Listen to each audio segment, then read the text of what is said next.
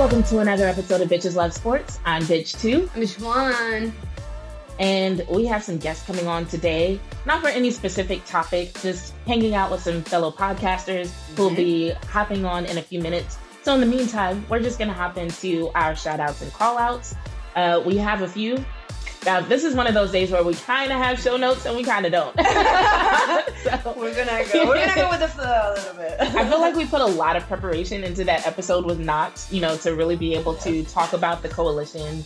And now we're just like, whew, that was a lot. Like 3 episodes in 1 week, got a lot of good feedback though. We're really happy that a lot of our listeners found a lot of that information useful.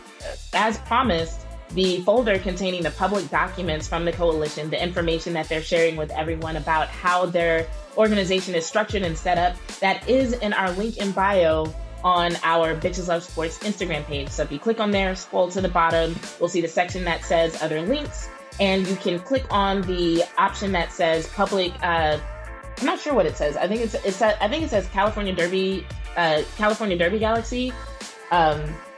S-Pain's gonna look at it. But it's clearly labeled, and you can click on it and get access to their presentation video, their PowerPoint, and other documents, their handbook, their FAQs, and other documents that they might include. Says California Derby Galaxy Coalition Public Folder. So very clearly labeled. Yeah. And it has their logo on it or anything. So logo and everything. You can't miss it. So as promised, that is there. We definitely appreciate everybody who gave us feedback on the episode and everybody who was really excited about part 2 coming out. We were kind of nervous about separating it just because, we wanted to do everything at once, but it just felt like it was really long and it made more sense to separate it and make it easier to digest. So there's a lot of information. Yes, lots of information, but a couple of very good episodes. So we're a little bit more lax this week, although we do have some important topics to talk about. We just don't have a lot of notes on those topics. So gonna wing it. We're good at winging it anyway. So. Sometimes. I still think about that one episode we didn't release, and I think about it for 2 reasons. One, I don't want that to happen again. And Fair. 2, because it was the one time I called you out. Oh, that was the episode? When you were being kind of mean to CD, and he was injured, and I was like, that was kind of fucked up. I called him Butterfingers. I forgot. Yeah, you called him Butterfingers. He was dealing with an injury and shit, and I was just like, oh, that was funny. How dare you? Point. Yeah, I know. I might have to release that just as a clip on social media. Yeah, and people will be like, why is this here? And I'll be like, look. I needed to put this out there for the public to hear. You needed to see just to show that I did not let her get away with this. For all my fellow CD Lamb fans, I did not let her get away with that shit, okay? Just need you to know. It's cool. Anyway, we're going to jump into shout-outs and call-outs. First shout-out goes to Candace Parker and Anna Petrikova. They are expecting their first child, and it's also their 2nd anniversary. So happy anniversary, congratulations, you have a beautiful family, all that good stuff. Yes, that's very exciting. When I saw the pictures, I'm like, oh, cute. they look adorable, yes. All right, the next, I don't know if it's a shout-out or call-out. There's a lot of COVID going through the sports world, y'all. Way too much. I don't even know what to say about it because on one hand, most people who are being diagnosed as positive are asymptomatic. Yes. So that is a testament to how far we've come as far as treatments and the effectiveness of vaccines and booster shots, because that's kind of the point. From the very beginning, we knew it's our only tool to fight it. I try to say that. No, but from the very beginning, it was kind of known that vaccines would not prevent a person from getting COVID, but the whole idea was to reduce the death rate. Yes. And based on what we're seeing, that seems to be the hospital. Yeah, and the hospitalization rate. A little bit, yes. And so, based on the numbers that have been put out there, the ones that I've seen, that does seem to be the case. And also what we're seeing, even with the rising numbers among athletes, Bitch 1 just told me that I didn't even realize last night that a game was canceled. But I was listening to a few people talk about the situation with the Bears, and apparently they have 17 players who have been who have tested positive for COVID. Did they have like Thanksgiving together or something? What happened? Maybe. I have no idea.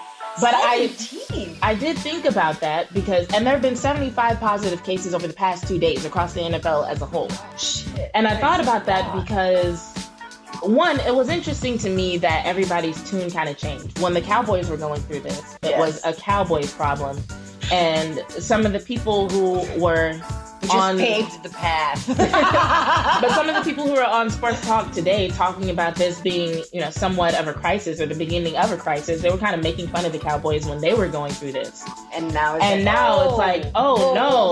Hold up. It's a real problem. Right. And I'm like, no, I think had people looked at it differently when the Cowboys had all those cases all at once and started looking into it then to see, okay, what is the issue? What led to this? Yeah. I'm not saying it would have prevented it, but it would have put them in a position where they were thinking about the issue weeks earlier as opposed to waiting until now to think about it. Because now people are like, oh, should we go back on what we said about not rescheduling games? Should we reconsider some of the other things that they already reconsidered the standard they have for the practice squad. Yeah. They're allowing teams to increase the size of their practice squad. Some people think that's a little bit of insensitive to basically say like, oh, well, we're going to give you the option to add more players. But like I said, most of the players who have tested positive are asymptomatic. So that is the reason right now why the owners are moving forward with games, because although they do want to limit spread, they aren't seeing this as a situation that's so dangerous that they actually need to cancel games and halt the season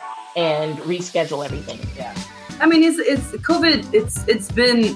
It's been 2 years that we're still trying to figure out how to fix shit because we don't know. Nobody knows. Nobody has done this before, so nobody knows how to fix things. And not recently, anyway. Yeah, and right, exactly. Yes, nobody is alive now that had gone through the Spanish flu. So let's just keep that clear, unless you're like a time traveler or something. I don't know. Anyways, but like.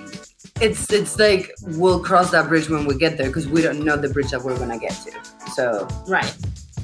If that's what they need to be doing, that's what it needs to happen. I mean, we're like right around the corner of playoffs, like. Exactly. We're just gonna cancel the season now, like right now, like bro, I don't know. Because so many people are asymptomatic, that's why I agree with you on that. There are some people who are like, oh no, things should be canceled. And I think, if it were a more serious situation where there weren't as many vaccinated people as there are, and more people were being hospitalized, and there was a rising death toll, I would completely support that idea of rescheduling. Oh, me too. But at this point, it's just a situation where they want to limit spread because the effects on various people, various individuals are still a little bit unpredictable. So they don't want to just spread it willy-nilly. Yeah. But they are in a situation where they do feel comfortable moving forward with the season. I'm okay with that. Me too. I'm good with it. Too. I'm going to leave this one up to the experts, owners, coaches, and all those people. It's been like almost 2 years. Like this is not going anywhere. We need to figure it out. And like we realize that stuff for almost a whole year is not going to. Because if you think about it, the last shutdown was kind of initiated by sports shutting down. Yes. Well, because yes. I remember here. Well, here in this country. No, back home. Specifically. Oh, okay. Because I remember back here, home, everything was shut down fast. Yeah. Months. They were still talking about having South by Southwest. Because I remember South by actually said that they were going to cancel, and then Texas people doing Texas shit. Oh yeah. All the people who were supposed to present at South by and have booths and have events, they were like, well, we're going to do it anyway. Yes. But the festival, we're doing it anyway. Texas way. Yeah, the Texas way. Texas we're going to get doing away. Texas shit. Yes. And then the NBA was like, now we're shutting down, and then everybody was like, oh. Yeah. Like, I remember because I was coaching Anarchy at the time, and we had a tournament in Denver, and literally it was gonna be like the first week of April, I believe, and they did not cancel the tournament until 2 weeks before everybody had flights, everybody had everything figured out, and they did not cancel until 2 weeks before, like 2 weeks already into the pandemic. Yeah, and they were like, you know what? Just kidding. We're just not gonna do it. Fuck you, dude. What the fuck, man? Anyways, like what I was saying is like it's not going anywhere. We're trying to figure it out. We're figuring out things as we go. And I honestly, at this point, If you would have asked me this last year, I would have said, cancel everything. Everybody get safe. Stay home. Do not leave. Wash your hands. Get vaccinated. Last year at this point, we didn't have a vaccine. Right. No. Well, it was starting. December? It was rolling out. Because my grandma got vaccinated in January. It was rolling out. Yeah. So, I would just say that. Right now, it's not going anywhere. We're just going to get different variants. We're just going to get different kind of COVID. So it's just going to happen. So we just need to learn how to live with it. And this is how we do it. All right. So like we said about at the beginning of the episode, we do have a special guest coming on today, possibly two.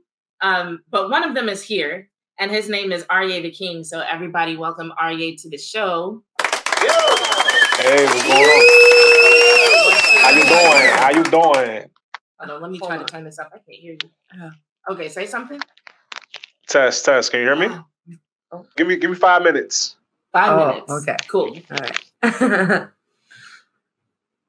All right. So Aryeh is having some technical difficulties, but he will be back. In the meantime, I'm going to move on to the next topic, which is Deion Sanders. So Deion Sanders recruited the #1 overall football recruit to Jackson State, which is awesome. That right? is fucking amazing. That's awesome for an HBCU. That's awesome for a school that's not Power 5. The issue is this particular recruit had committed to Florida State beforehand and then changed his mind and went to Jackson State. Okay. And a lot of people have issues with that. And I'm not really sure. I won't say I'm not sure where I stand. I actually stand on the side of the player on this. And part of the reason that I do is because with all these coaching changes that happened over the last few weeks, there were some players who were put in positions where they committed to a school with a certain coach. Then that coach moved, and the coach that came in decided they didn't need that particular player. And those players were put in a compromising position. That's bullshit. It is. And I shouldn't even say compromising position. Those players were put in a position where they no longer had scholarships. Right. That's what I'm saying. That's bullshit. Yeah. Like, going to school is not cheap in this country at all. And so when I see a system like that just seems to not have any regard for the people who don't have as much power or as much say-so, when those people are in a position to make decisions to benefit them and change their mind if they need to, I'm like, do it. Because if somebody else had to do it and it was going to be detrimental to you, clearly they would move forward regardless. Right. So if you have to do the same thing, do you. By all means. Yes. So as far as the decision itself, I'm on the side of the player, especially considering that even with these NIL rules, players are not paid to play. Right. So, so they are still student athletes. I think they still have the right to choose a school that they want to go to. And if coaches can jump around and move around, players should be able to do the same. I agree. I don't understand why it's the players. Like, I don't like it's his education, it's his career or their career, their life. It's the same idea. It's because if a coach recruits a certain player, anytime you say yes to one thing, you're saying no to something else. Correct. So when they recruited this player, that means they denied another player. Yes. And that player that they denied might not be available. So it could affect the makeup of the team. It could affect the culture of the team, the odds of winning, the odds of success. It could. Yeah. But I guess I just feel like if you're going to make that the standard for everybody. I agree. Don't congratulate a coach when they move in December and they're getting tens of millions or $100 million. Right. But then when a player does it in consideration for their future, all of a sudden it's a problem. No. That's all I'm saying. I don't. I'm totally with the player on this 100%. What would have happened if he gets their first practice, break his leg, is out for the whole season? Now, the interesting thing about this situation is people's speculation about why this particular player moved. So there's been a lot of talk about NIL deals and the possibility that NIL money, which is name, image, and likeness, for those who might not be familiar with the developments in the NCAA this past year. Basically, athletes, even though they aren't paid to play, they do have the ability to make money off their name, image, and likeness, meaning they can make money from appearances by being sponsored or featuring products in their social media, things of that nature. And so there's speculation that there was some sort of NIL arrangement. People are thinking that it's with Barstool Sports because of Deion Sanders' association with Barstool Sports. But people are saying that that's the reason why this person made their decision to move. So I will say this. Number one, this person is the number one recruit in the nation. Meaning wherever he went, there would be NIL money available. Right. So there had to be more than that going into his decision as far as where to go. You know, maybe it was culture. Maybe he felt the need to commit to an HBCU. Yeah, whatever the reason is. Yeah, whatever the reason is. But even if it is NIL money, so what? Yeah, whatever the reason is. College sports is literally $1 billion industry. And why are coaches making that much money, and like assistant coaches and all those people, and the actual players, that is their future, is their career, is their life. They're the making zero money interested in college sports. Yeah, exactly. Like it's so unfair. It's so unfair, in my opinion. So if a collegiate athlete wants to change schools, you got my butt. The whole reason collegiate athletes aren't paid is because the NCAA wanted to shirk responsibility for paying them things like workman's comp, for example, if they were to get injured. The whole reason that college student athletes aren't paid has nothing to do with any sort of moral authority or any sort of sensible legislation. This was something that came about by the NCAA in an attempt to basically shirk responsibility and not have to do things like pay players if they were to become injured while playing a game that was being broadcast by the NCAA or otherwise governed by the NCAA. And so Walter Byers himself wrote, "We crafted the term student athlete, and soon it was embedded in all NCAA rules and interpretations. The term came into play in the 1950s when the widow of Ray Dennison, who had died from a head injury received while playing football in Colorado for the Fort Lewis A&M Aggies, filed for workman's compensation death benefits. Did his football scholarship make the fatal collision a work-related accident? Was he a school employee, like his peers who worked part-time as teaching assistants and bookstore cashiers, or was he a fluke victim of extracurricular pursuits? Given the hundreds of incapacitating injuries to college athletes each year, the answers to these questions had enormous consequences. The Colorado Supreme Court ultimately agreed with the school's contention that he was not eligible for benefits since the college was not in the football business." So basically, the entire concept of student athletes was created so that schools would not be held liable for these types of accidents. And so in the NFL, you only have 32 teams that they have to worry about. And they bring in a lot of money, just like college athletes bring in a lot of money. But with the NCAA, you're looking at a lot more schools that you have to worry about, a lot more athletes. They're less experienced. And what do we know from our sport? The less experienced you are, the more likely that you're actually going to become injured or injure somebody else. Also, the more people involved in a sport, the more likely that there will be injuries that take place. Yes. And so when people are like, oh, well, these students aren't employees, and they say that as though that's some sort of righteous statement for the lack of rights or the lack of ability to choose or make certain decisions, it's not. Like, you're basically supporting a system that was literally set up to screw people over and just invented a term so that they would not be held liable and so that they could make a bunch of money off the backs of athletes that they weren't really obligated to take care of in any particular way. Now, today, fortunately, a lot of schools do take pretty good care of their student athletes. They better, because they bring so much fucking money into school. Right, and that's the main reason. It's like, well, we want to keep you healthy because you are making us money. And I'm just kind of like, okay, there's a trade-off there. But at least they're taking care of the athletes. But my whole point in saying all of that is... But they're taking care of the athlete if the athlete becomes injured, correct? Right. So it's not for like other things. So like, let's say for like women athletes, for example, if they need reproductive health care, unless that has something to do with their performance. From what I understand, I could be wrong. If you're a collegiate woman athlete and you have evidence to the contrary, by all means, hit us up. Yes, from what I understand, that's something completely separate. Oh yeah, right, because it's women. Well, I mean, men don't usually have a lot going on with their reproductive health. They don't. But it's not. I feel like it's not as much of an issue. You know? I definitely know college male athletes who have like Viagra, and I'm just like, you're 20. What the fuck? No, but you could get a vasectomy. They could get a vasectomy. That's reversible. They could get a vasectomy. That could be paid for by the school. That's true, and I'm sure some of them would appreciate it. It's a whole nother topic. Anyway, I say all that to say, when it comes to these NIL deals, I have no issue with college student athletes saying, I want to go here as opposed to here because of the potential for an NIL deal. Because it's like you said a second ago, if a student does become injured, and let's say it's literally career-altering injury, then whatever they made off of NIL in, let's say, that first season of their college career, that could be the peak of their salary, potentially. Not wishing that on anybody, but that's something that could definitely happen, you know?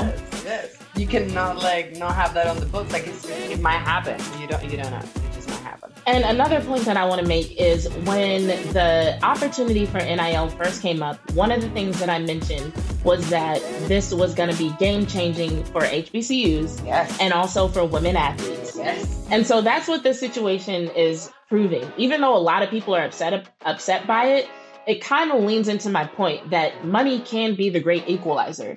And that, you know, while HBCUs, they're kind of criticized for at least seeming to have less money than bigger schools, but there are sponsors, there are celebrities who support these schools who can level the playing field, at least as far as athletics are concerned, by offering NIL deals or NIL opportunities to student athletes who may want to attend these schools. And not only that, but Deion Sanders' presence at Jackson State has brought a lot of attention to the school. Yes. And so that was another thing with HBCUs, like lack of coverage, you know, lack of games being broadcast. And so now what we're seeing is evidence, is proof that celebrity, that money can make a difference in the trajectory of an athletic program at a school. And something else that we know is that the trajectory of an athletic program can have implications for the success of a school itself. So this could literally be game changing for HBCUs, and I'm all here for it. Yes, same. I'm here. I'm here for it. And you know, whatever you decide to do as a collegiate athlete, we're here for you. At least I know I am, because whatever decision you make, if you want to change schools for whatever reason, that's on you. Yeah. One thing you'll learn once you get out of school is that at the end of the day, you got to make the decisions. Yes, exactly. Regardless of where you work, who you end up working for, whether you're a pro athlete or you end up with a 9-to-5 or you end up as an entrepreneur, at the end of the day, you kind of have to learn how to look out for yourself and make the decisions that are best for your future. Yes. Because there are people you're going to expect to look out for you who just, quite frankly, won't. They won't. When it comes to them making decisions for their own future. This is the thing, like they make you think that decision is good for you, but in reality is what's best for them. So you need to, whenever you make a decision that is going to affect your life, like it's a life-changing event, you need to look up for yourself. Doesn't matter. It's for you. It's gonna change your life, nobody else's, your life. And if the coach is gonna tell you whatever, that shouldn't matter to you because it's gonna change your life. If the coach is gonna make less money because you're not there, that's on the coaches. That's his problem, their problem. It's not your problem. You're looking out for you. You're changing schools because it's a better career for you, because it's gonna make a better name for you, because you might get a sponsorship on that school, because the scholarship is better at that school, because it's a better school. Whatever the reason is, it's for you. So just think about that and don't think about anybody else. It's your decision. It's your life. That makes me think of something that I've been seeing in the Derby community. But what? We're gonna, okay. I'll save that for another day. Just remind me one day. But we're gonna try again to bring on our guest, Aryeh the King. All right. See if we can hear him this time. Hey, you there? Hey, what's going on? Can you hear me? Oh, we can hear you. I can hear you. Why can I still not hear him? What is? Oh, you is can it hear my me? computer? Yeah, it's my audio card. Fuck. Okay, so if you can hear us, I need to shut down my computer and restart it. Okay. Do you have to have one of these? Do you have to have a headphone? Do you? I think it's on our end. Okay. Yeah, I don't think it matters if you connect I'll or message disconnect you whenever we come back on. Okay. All right, and we're back. Technical difficulties. We have them every week. We don't always talk about them in the podcast, but it happens every time. That's why I don't know who's paying attention, but like last episode it happened. The audio started off real good. It was great. And then like halfway through the first section before we brought on Knox, all of a sudden just like everything started to sound really echoey and airy. And then it goes back to good, and then it goes. And it was because my mic just started sounding muffled for some reason. Hers just stopped recording whatsoever, and we. Yeah. So that laughter you're hearing in the background is Arye the King, who we can actually hear now.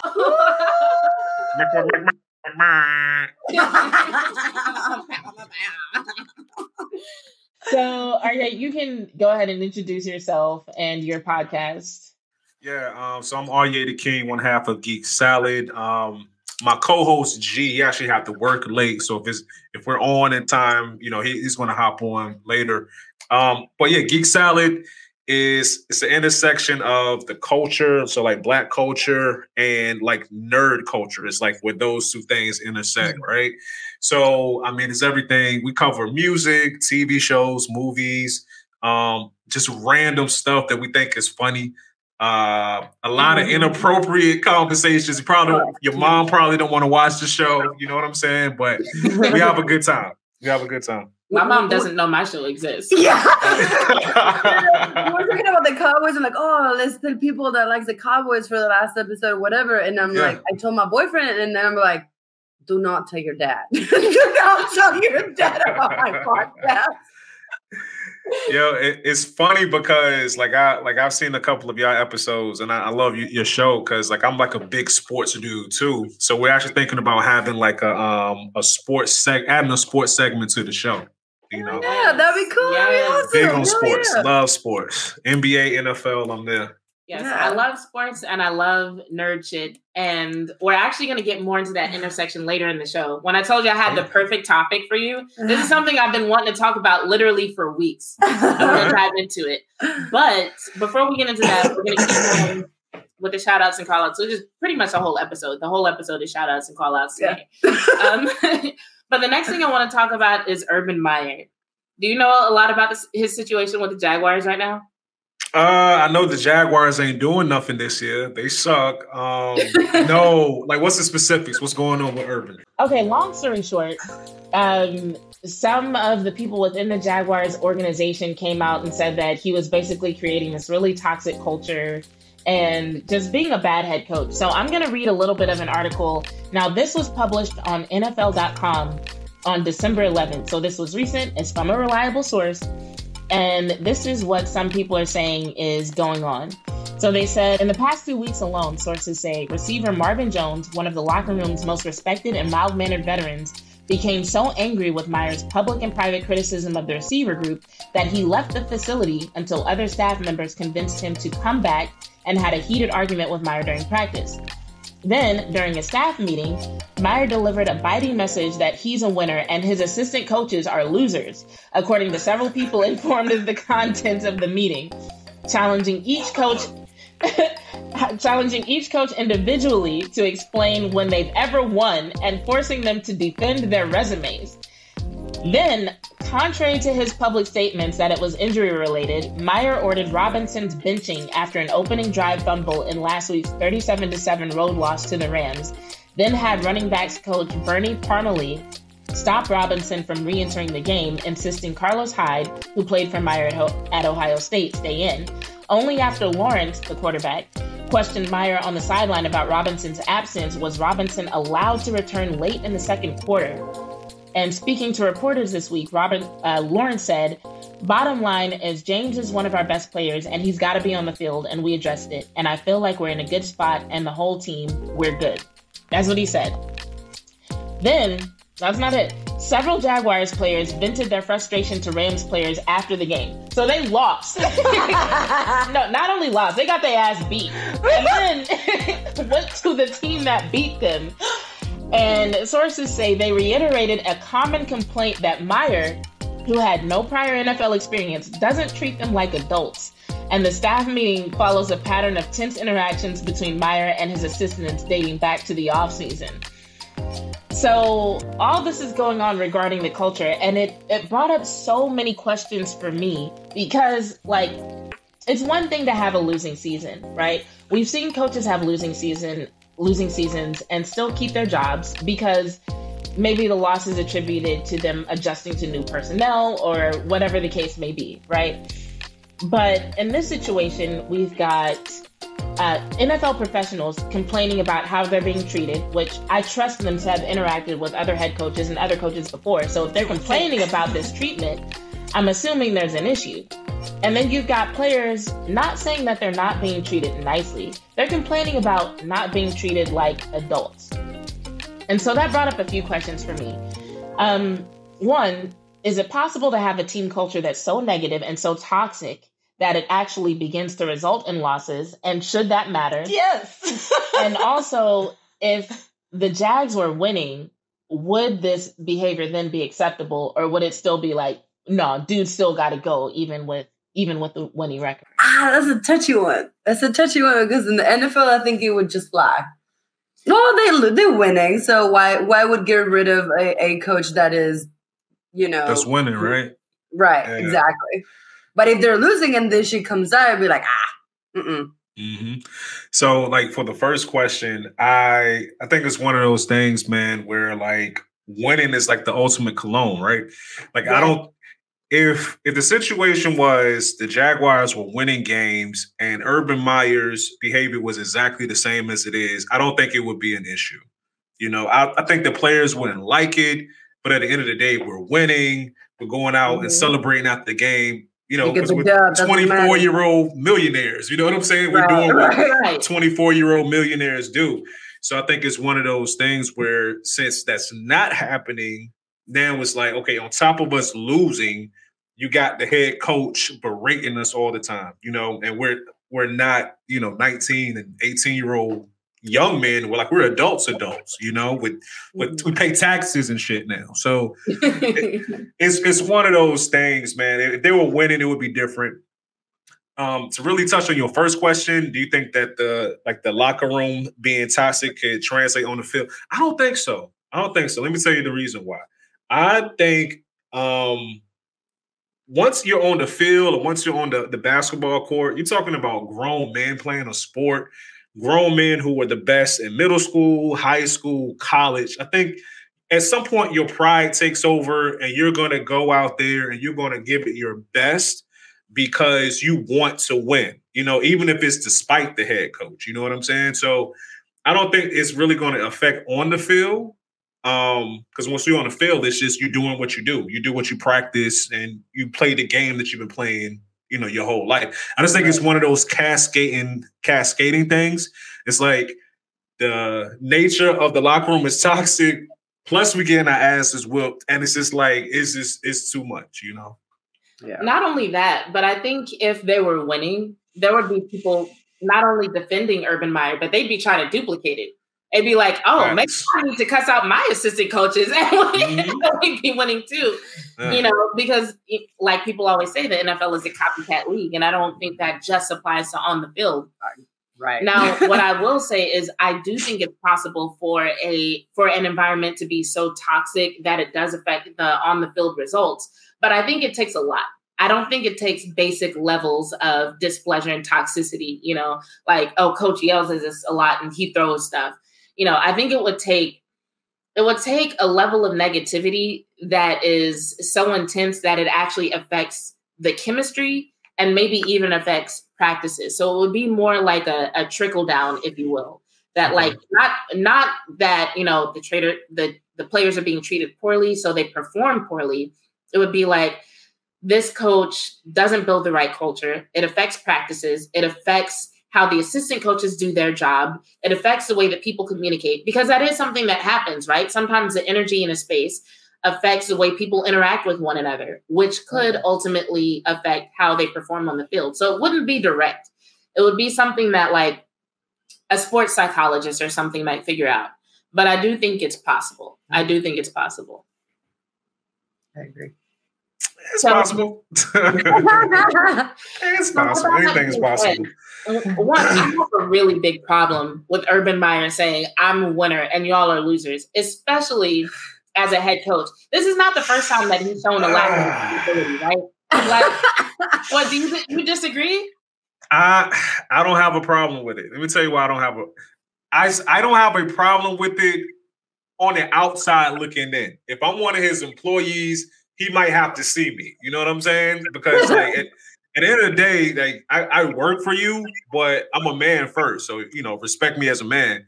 But it's like on the outside looking in, it's like I think society in general is just a little bit softer today than it was like 15 or 20 years ago. Just in general, right? Because I look at somebody like Michael Jordan, who most people consider like the greatest athlete of all time. He wasn't a cuddly teammate. You know what I'm saying? Like, forget Phil. I know y'all saw The Last Dance. Hold on. But you can see. I'm so glad I could just see this. This is great. This was great. Thank you. This was great. Hold on. It's coming. Hold on. But we could see evidence of Michael Jordan's greatness, even amidst the perceived failures of his team. Okay. Urban Meyer is the head coach. It's his, he's responsible for everything. He can't say, I'm a winner, but y'all are losers when the team has a losing record. How does let me let you the reason so I can listen to how that works. Nah, you happy with the Kanye. Look, I'm gonna let you finish, but look. Okay. The reason I bring up Michael Jordan, because Michael Jordan, even though he wasn't the coach, he kind of was. Like, there was no scenario during his time in Chicago that Phil Jackson would have got fired after Michael Jordan, right? So if Michael Jordan went to ownership and was like, look, I don't like Phil Jackson, either he goes or I'm not signing my contract, they're going to pick Jordan and they're going to tell, Phil Jackson to go kick rocks, right? So Michael Jordan is kind of like, he kind of does what he wants. So he's going to do what Phil Jackson says, but he kind of does what he wants. So he has that type of power. Michael Jordan punched Steve Kerr in the face. Michael Jordan wasn't cuddly. Michael Jordan didn't like to hang out with his teammates. He was a win above all thing, right? That was his whole thing. Win above everything else. Forget being friends. Now, Urban Meyer, he hasn't earned that on the NFL level, but exactly. I think where he's coming from is I'm coming from Ohio State. I got numerous national championships. What have you done? So it's like if you haven't done what I've done or accomplished what I've accomplished, how about you shut up and learn something, and then maybe we can go somewhere. That's where he's coming from. Now he's going to look silly because he hasn't. Have they won a game yet? What are they like? They're 2 games. So you look silly, but at the same time, it's like I get where he's coming from. But but exactly what you just ended with, that's the entire point. So I'm not even going to get into you comparing Urban Meyer and Michael Jordan. That's what I wanted to get to. No. I ain't going to do that. No. But that is the entire point. This is the NFL. Urban Meyer hasn't done shit in the NFL. He does not have the right, especially as a head coach, to say, I'm a winner and y'all are losers. Because if his assistant coaches are losers, it's his job to develop them into winners or replace them, or to work to replace them if he can't make those decisions himself. Like, he can't sit there in a staff meeting and say, I'm a winner and y'all are losers, and not take any accountability for the performance of his team. This is your team. You are the head coach. What are you doing about it? So that's my thing, because the question that I was actually about to ask was, what is the appropriate way to address this when your team is losing like this and you're the head coach?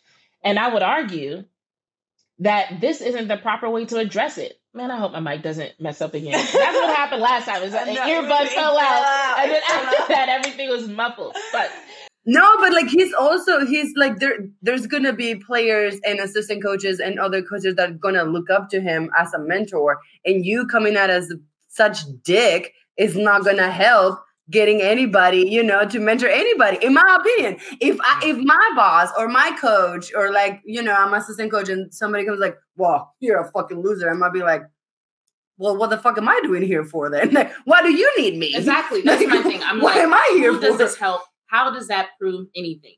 With Michael Jordan, we could see very clearly that he was still great. He was still performing at high levels, even when the team lost. In this situation with Urban Meyer, we don't see any evidence of anything. We've never seen him coach a winning NFL team. We've never seen him connect well with NFL players. We've never seen him develop a coaching staff to where they can support the team in a way that helps them achieve a winning record or helps them improve on the field at all.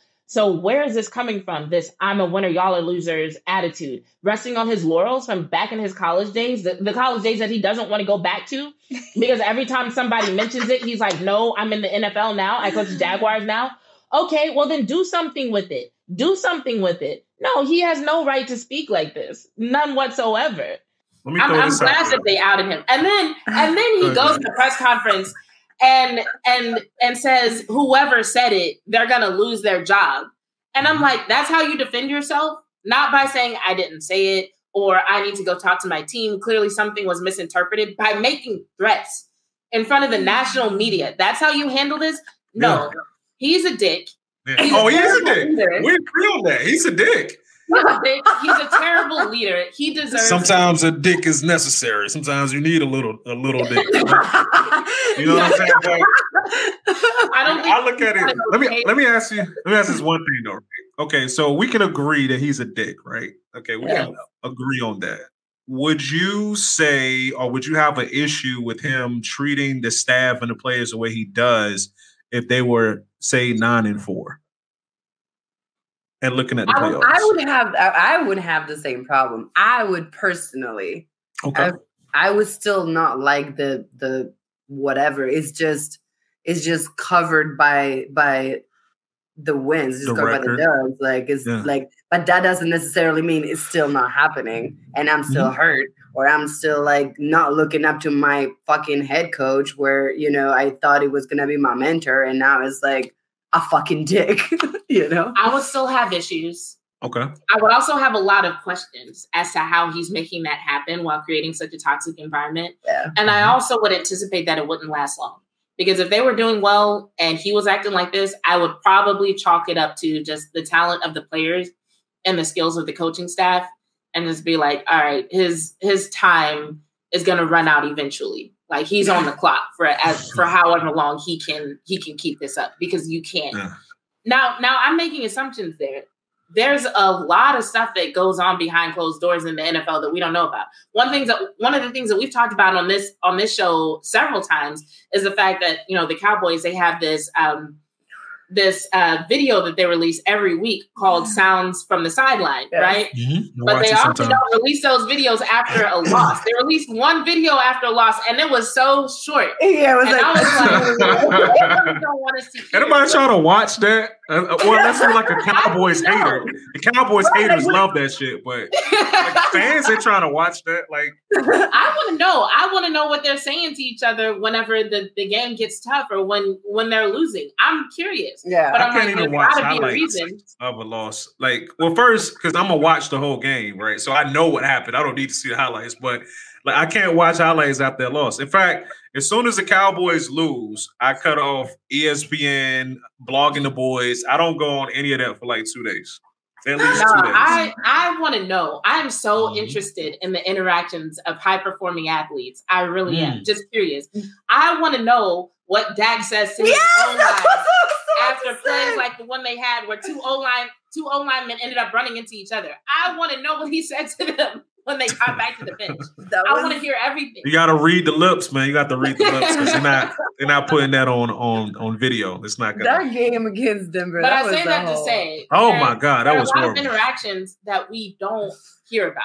So there might be other coaches who are winning and who are talking to. And that's exactly what I was getting at. Like, the reason he said whoever leaked it is going to get fired is because you can't have loose lips sink ships. Like, it's one of those things where you got the NFL as they presented to us, all neat, and then you got on the field it's a war, but then you got another element of the locker room practice.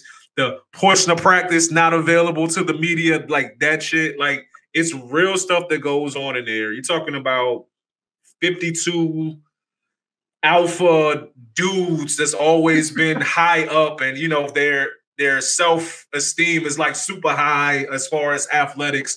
But how do you tell somebody who was the best in college and high school, you got to be a fourth stringer based on the roster? You know what I'm saying? So you're going to have fights. You're going to have people calling each other out of names, calling people everything but a child of God. You're going to have all of that type of stuff. but it's like certain stuff, you believe in keeping in house. It's like you got an argument in your house with like a family member or something, and it gets kind of nasty, right? That don't leave outside the house. You know what I'm saying? Like that's right. That's family business. So I think that's where he's coming from with that. Well, I would say even if that is the case, that lends itself to a point I heard somebody else make, which is that even if, let's say, there are other coaches who operate like this, then that means that his relationship with people in that organization is so bad that it would take more than one person on the staff to turn this into a conspiracy, right? That means there are several people within that organization who have decided they want him out of there. Yeah. Thanks. And so either way, there's something about the way that he's operating, something about the way that he's moving that has got people convinced they don't want him there. And they're willing to risk their job. They're willing to exaggerate or possibly lie or just put out things that shouldn't be put out in order to get him the F up out of there. And so even on that note, I would say something he's doing is not right and needs to be reevaluated. At minimum. I would agree. I think it's one of those things where he's looking at, okay, I had all this success in my collegiate coaching career. I'm going to do the same thing in the NFL. And we've seen it a bunch of times. You can have a coach who's just everything in college, and sometimes it doesn't translate to the NFL. Sometimes it's the situation. I think really in this situation, I don't think it's his coaching. I think it's just the situation that he found himself in. You know what I'm saying? The Jaguars, their roster hasn't been great since it's been a good 3 or 4 years. The year that the last year the Cowboys played the Jaguars, that's when their roster was on the decline. Because they had a few first round picks. Fournette was one. It was a couple of others that just didn't pan out. So they have one of the least talented rosters in the league. So it's going to be hard for any coach to come in and really turn anything around. But it's just one of those things. Coaches in college is all about the coach. It's all about the coach. And it's the exact opposite in the NFL, So maybe he'll turn it around, maybe he won't. But I think that their losing has way more to do with their roster than anything else. Well, let me ask you this. Even with that being the case, one of the things that I hear a lot about whenever people talk about the relationship between NFL coaches and NFL players is the importance of having a coach that players are willing to play for, that they need to have a certain relationship with the coach in order to perform their best. So we've talked a lot about how he's treated the assistant coaches. What about this statement that the players are making that like, oh, he's not treating us like adults? Like, did you ever play sports in college? I didn't play collegiately, but I played football in high school. I think that's one of those things, that falls in the same category as 120% or 110%. When people say, you know what, I want to go out there, I'm going to give it 110%. You can't give 110%. The statement makes no sense. You can't give more than your absolute best, right?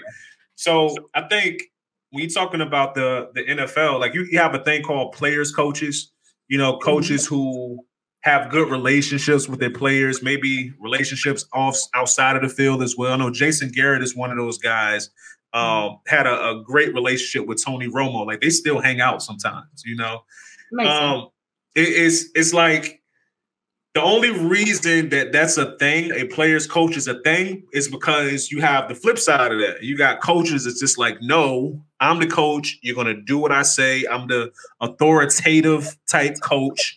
Forget what you're saying. You don't got to love it, but you're going to do what I tell you to do. I really don't think as far as on the field, it affects players at all. Because when you're on the field, you just do what you do. You're a wide receiver. You go and nothing but 5-7 different routes you can run. Your quarterback, you scan in the field. You want to perform for your teammates when you're on the field. So I don't think players necessarily play better or play worse because their coach is kind of being annoying. I think this is where it gets to players.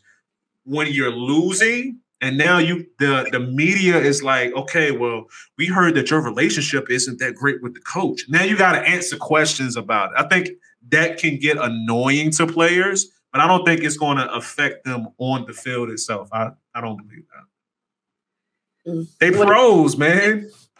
Huh? Professionals. I don't know. I have a lot of feelings about this because as an adult athlete that has had coaches, it's tough when the coach is a dick.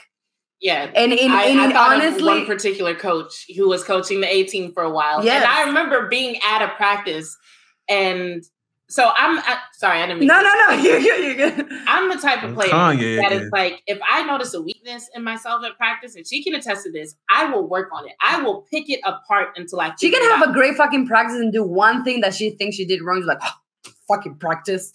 Yeah, and like I'll try to figure it out. I typically have a positive attitude. I don't say nothing to coaches, but I remember one particular practice. This dude would not stop yelling. And not only was he yelling things that weren't useful. Things like, go faster. And I'm like, I'm damning. Of course I'm trying to go fast. What? And it got so annoying that I remember I came off the track and I was like, I can't deal with this. He just keeps yelling. He's not giving me anything useful. He's not giving me any coaching that I can actually use. He's just yelling at me to yell, and it's on my fucking nerves. And I don't go off like that at practice. Normally at practice, you don't hear from me unless I'm leading practice. And I will never forget, I was just like, I never thought I would have a coach. Like, I consider myself extremely coachable. I never thought I would have a coach that would push me to that point. He pushed me there. And it changed how I approached the entire practice. And the only thing I could think about after that was just like, if that had continued practice after practice after practice, my attitude as a teammate definitely would have changed over time because I could not stand him. I know, me neither. Because we had the same coach. Yeah, I know. You know what Forget it. Say his name. Forget that guy. No. We don't Mitch. Forget you, Coach Mitch.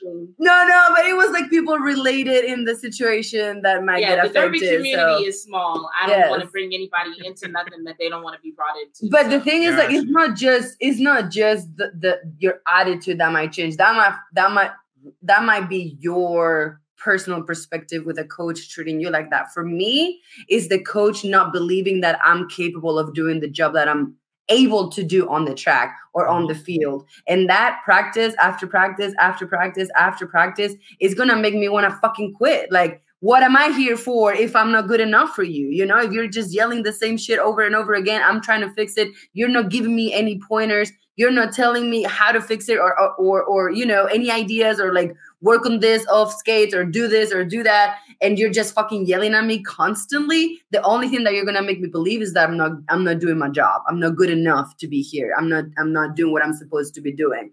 And it's just going to make me gonna quit or like, you know, it's just, and honestly, this is completely off topic, but most of these middle-aged white men have not been told no almost ever in their entire life. And that is anyways, you know, you can tell when somebody hasn't been told no a lot. Like you can tell. Yeah.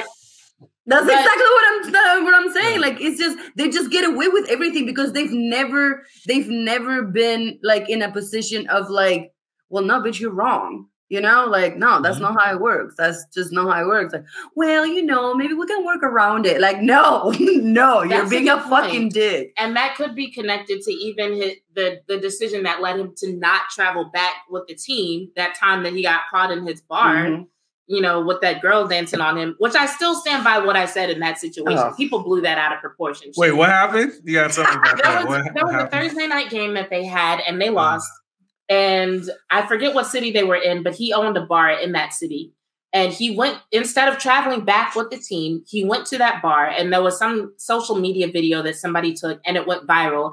And people were like, oh, it's this video of Urban Meyer with this woman dancing on him. And I see these headlines. I hear all these sports pundits talking about him. I'm imagining like a lap dance, kind of like ratchet ass. Something like was she ass naked? Like what's? I was like, she was like hardly moving, and he was barely touching her. She wasn't in his lap, like everybody said. Everybody's like, oh, this woman was giving him a lap dance. She was standing. He was on a bar stool, and she was standing in front of him, and she was just kind of moving to the music, like grooving. And I was just like, y'all really bullied this man into a public apology over that. He probably smashed though. Let's keep it a buck though. He probably smashed that night. I think I said it's a 75% chance that he smashed, man. Okay, if he did, well then let's address that. But for the video that we saw, no. But anyway, to piggyback off your point and talk about the trickle down of the coach being like that, it's just like, you know, in that practice, my mindset went from let me work on my weaknesses to me being frustrated by the coach. You know, if that continues over time and I'm not working on my weaknesses the way I normally do, I develop into a different kind of player. I develop into a player that's not as good as what I was. Sorry, Lil Nas X is on TV and I'm distracted. I said put the game on, and I in a metallic skirt and some fly-ass boots, and I'm just like, what's happening? Hold on. We do this on our show all the time. It's that's hilarious. No, you can leave it on. I want to hear what he's doing. Okay, my bad. I want to see. Turn it up. Oh, okay. Hold on. What are y'all watching? It's the iHeartRadio Jingle Ball.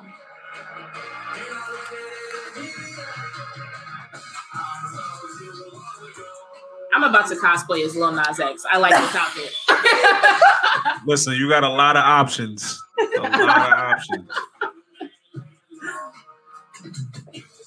I feel like he's going to take this jacket off. I knew dances was going to come out. I knew it. Why is they going to take their pants off? I know it. I already know. Well, no, this is iHeartRadio. It's on CW. Maybe not. We play this song at every practice, at least once. It's on the playlist. It's great. I love the song. I didn't even know that was his song. Really? Did not. No, I was so hyped when they started playing this on like ESPN and promoting. You can turn that. Okay, all right. I was so hyped when they started promoting this on, or not promoting the song, but they started playing the song on ESPN and using it for like college football. Because to me, that just like represented progress. Because I literally told a friend, I was like, this man has a whole line in the song that says, "I don't fuck bitches, I'm queer." And they're using that to promote athletic competition. I'm like, I love it. I'm here for it. And that was floats your boat. You know what I'm saying? Like, you know, it's not my thing, but you know. But I mean, it's like when I hear stuff like that, I always think about like queer people for like years. Yeah, to me that's growth. Decades. As a queer person, that's growth. I've had to adapt heteronormative songs to like their situation. But like that was a moment that I also knew Lil Nas X was safe, because I'm like, now he's like got that Disney protection. Nothing's gonna happen to him, because for so long people are like, oh my goodness, he's just so edgy, and you know the world isn't ready for this. I'm scared for him. You know, what if he gets attacked? And I'm like, no, he's under the Disney umbrella now. They got him. He's fine. Yeah. Anyway, sorry, with that this happens. This is sometimes. Listen, man, I'm with it. Stephen Curry, 3-point record. Did you watch that game last night? I saw the highlights though. I saw it when he broke the record. So what's the number? 2,974. That sounds right. I know it's 29 something. I don't know the rest of it, but I'm pretty sure it is. We were talking at the beginning of the episode about how we didn't make notes, and so for anybody who wonders what kind of things I normally put in notes, it's details like that. Like, yes, I remember the record. I don't remember the exact number. I'm pretty sure it's 2,974, but there isn't much really to say about it, because it was already anticipated that he was going to break the record. Honestly, the most interesting thing about the moment to me was the fact that it was so fucking dramatic. This was the most. It's a big deal. He's a shooter. It's a big deal. It's cool. It's important, but they literally stopped the game. He was hugging his coach. He hugged his mom. They just got the ring. They stopped. They played music. If they could have gotten away with it, they would have had confetti raining down. This man looked like he was about to cry, and I was just like, can we get back to the game? I expected people to stand up and cheer, you know, show the highlight like 8 times. I wasn't expecting like, let's stop and have, you know, Reggie Miller and Ray Allen come and hug this man on the court. We're just going to stop the game for like 5 minutes. Like, oh, fuck this game that we're trying to finish. I was just like, is all this really necessary? Let that man have his flowers, man. Like, damn. Oh, Steph Curry doesn't get his flowers. Get back to the game. Get back to. Why you can't have his flowers? That's a big deal. That's a big record. That's the 3-point record for the greatest shooter of all time. That's a big deal. It's only 5. What are you, some kind of Steph Curry hater? Why do you hate Steph Curry? Why do you hate that young man? Why do you hate that? Curry. I just thought that was excessive. Jeez, 5 minutes. They literally changed the structure of gameplay to accommodate this celebration of a career 3-point record. Yeah, that's a big deal.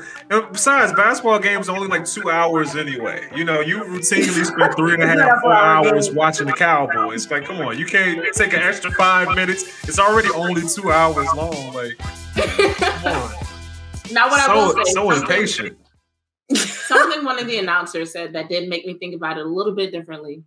They were talking about how Steph Curry changed the game and how, because of his style of play, it gives another example for young athletes to look up to whenever they consider what they can accomplish in the NBA. Mm-hmm.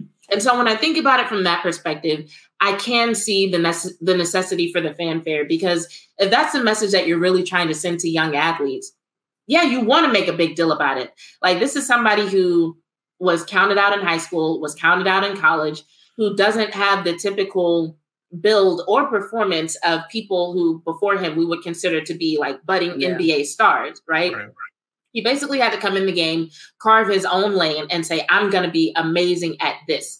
And nobody even asked me to do this. This is not something somebody else is doing that I'm trying to duplicate. This is a role I'm going to create for myself. And I'm going to be great at this to help my team. And I'm going to be so great that everybody in the NBA will acknowledge my greatness. And so, yes, it does send a message to young athletes. And so it's like, if you're trying to reinforce that message, that is one scenario in which I can see the necessity for the fanfare, just to drive home, even though it is like one record, like, yes, this is important. Yes, this is something that you can do to accomplish greatness. So if this is something you aspire to, by all means, keep aiming for it. This is something that you could have for yourself one day.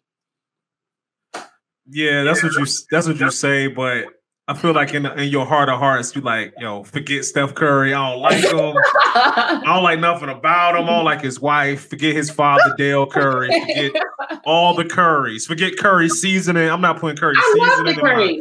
By the way, is my pregnant? My food, nothing. All Curry. I don't know. She's pregnant, but how many kids do they have? I don't know. I just thought it was interesting that she wasn't there, but I don't keep up with the Currys enough to know why she wasn't there. Either. But no, I'm not the biggest fan about Ayesha Curry, man. I think it was kind of weak when she came, even though it was what she said was real. I think it was kind of weak. She was like, "Well, guys don't hit on me," and blah blah blah blah. I'm like, I feel like that's something you can say it, but I think you should say it to your girlfriends in private. I wouldn't go on national TV and say that. Like, how am I supposed to feel as your husband, where like the one complaint that you have is random dudes aren't like catcalling you? Hey girl, what's up? I'm like, okay, word. But in her defense, like I dislike Ayesha Curry for other reasons. I didn't like when she came out talking about women need to cover themselves up. I want to be like, bitch, fuck you.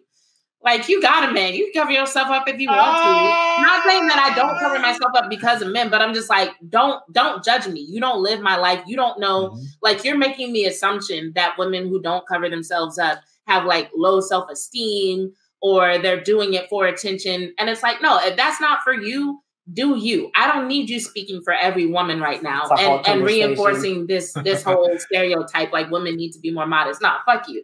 So I will say, F-bombs. But what I will say about that conversation that she had about men not hitting on her, she was actually discussing. Is that? I was like, is that the? Is something behind this?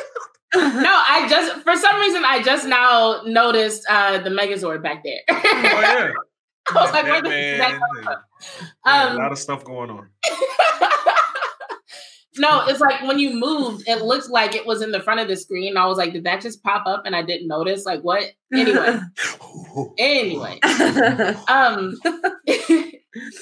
But no, like she was talking about her experience being at games with Steph, and there would be fans that would come up and like essentially push her out the way to take pictures. Yeah. And so she's seeing her husband. Well, you're not the famous one. Sorry. Facts. But learn to shoot threes. All this attention and just all this evidence that he's desired, he's wanted, but she doesn't ever receive any of that. I can understand how that would make a person start to feel like, okay, I need some affirmation of my value in this situation, especially considering their ages at the time. They were young. Then I would blame Steph, honestly. In that situation. No! No! If you don't feel valued enough, it's because you're not getting it at home either. That's not true. Some people just want more of it. Well, then they're narcissists. I would to a narcissist to say something like, oh, I cover myself up because I respect my man. All these women walking around showing all this skin. Yeah, she might be a narcissist. She might be. I don't know. Like, to me, like, not like, this is completely off topic again, but like, wear whatever the fuck you want to wear. Like, don't, like, that's you. Whatever makes you comfortable. Like, I don't, like, that's just that. You shouldn't tell anybody what to wear. You know what, though? I will say this, though. There is something to be said about that. I, as a man, I mean, listen, the less you wearing, it's going to be more attractive to me as a man, right? But, and this is what I tell my female friends, like, depending on what you're trying to get. Okay, I'll put it like this, right? You in the club, right? And you are dressed like really, really like hardly wearing anything. You're pretty much out there in pasties. But you keep attracting these dudes who just want to have sex with you. And yeah, like you're displaying that. And I'm not saying you can't do that. I'm not saying because you dress a certain way that means you necessarily want A, B, and C. But it is something to be said for leaving something to the imagination. I don't even think it's so much as leaving something to the imagination. I actually chalk it up to, like, one thing that I see a lot with the guy friends that I have is that they're not, for the most part, going to approach you while another man is approaching you. And so it's like, if you would think so. I don't mean to cut you off. Yeah, most of the time, but some guys are just like, some guys, the haters, like what it is, they just don't care. Like they just gonna bump in. There are some, yeah. But you know, I guess I say that to say, like, if you are attracting a lot of guys who just want to fuck you, it's like it's not really leaving a lot of opportunity for a man who might want to get to know you. True. You know, and so I feel like that's the thing that comes into play. And then honestly, a lot of times, in my opinion, and this is the case with any outfit, whether it's you're all covered up or you're wearing pasties, you got to wear something that looks good. And there are some times when I see a woman wear something that's very revealing, but it's not even really stylish. It's like you just out here half naked, but it doesn't even really look that good on you. You're just showing a lot of skin. You know what I'm saying? And I think that happens a lot too. And I feel like in those situations, like, yes, you will attract a man who just wants to fuck you. Whereas a man who's more interested in a certain type of woman or an extended relationship, they're going to look for a woman who looks good and has a certain style about her and actually seems interesting. And it's like, it's not just about like you're showing your titties, dudes want to fuck you. It's like the fact that you go out in something that doesn't even look good on you. I feel like that does say something about you. It kind of suggests that you care more about putting your breasts out there and actually looking good. And actually portraying your personality or looking good and presenting yourself a certain way, regardless of how much you're covering up or not covering up. Yeah. I agree with you, though. I don't think nobody should be standing in judgment of somebody because of what they wear. But, you know, if I would say it like this too, if your ideal man is a type of man who would probably go for women who are more reserved, but yet you just want to wear really revealing clothing, then it's like, then that's not the man for you. Yeah, that's how it is. Exactly, though. That's what I'm saying. So I think, you dress for what you want. I think it would take a guy who's okay. Like, I mean, it's porn stars who get married. They usually marry within the industry. Don't ask me how I know these things. I may have researched it. I may not have researched it. Whatever. Actually, I did research it. Don't ask me. But we don't know. It's cool.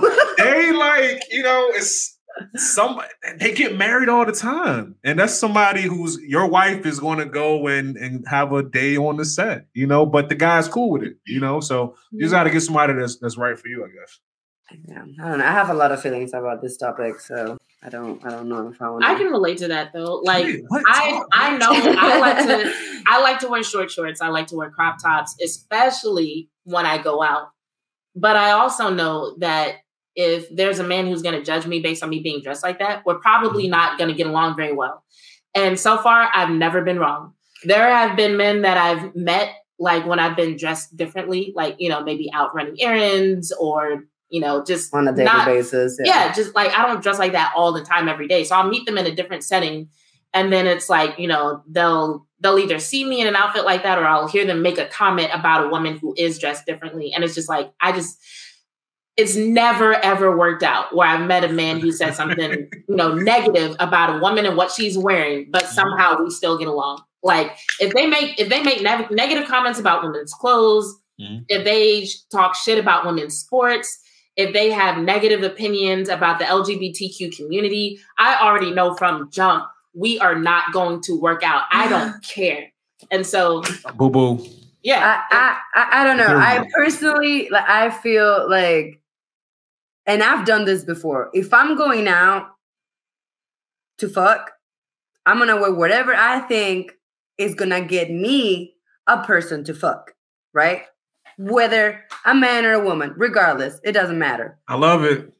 But if I'm going out and I might wear the same outfit that I wore to get somebody to fuck because it makes me feel good, that doesn't mean I'm going out to find somebody to get laid that night. You know what I mean? So just because it's just as revealing or just as covering doesn't mean I'm going out with the same mentality or perspective. And the fact that people get judged just because of that, it's very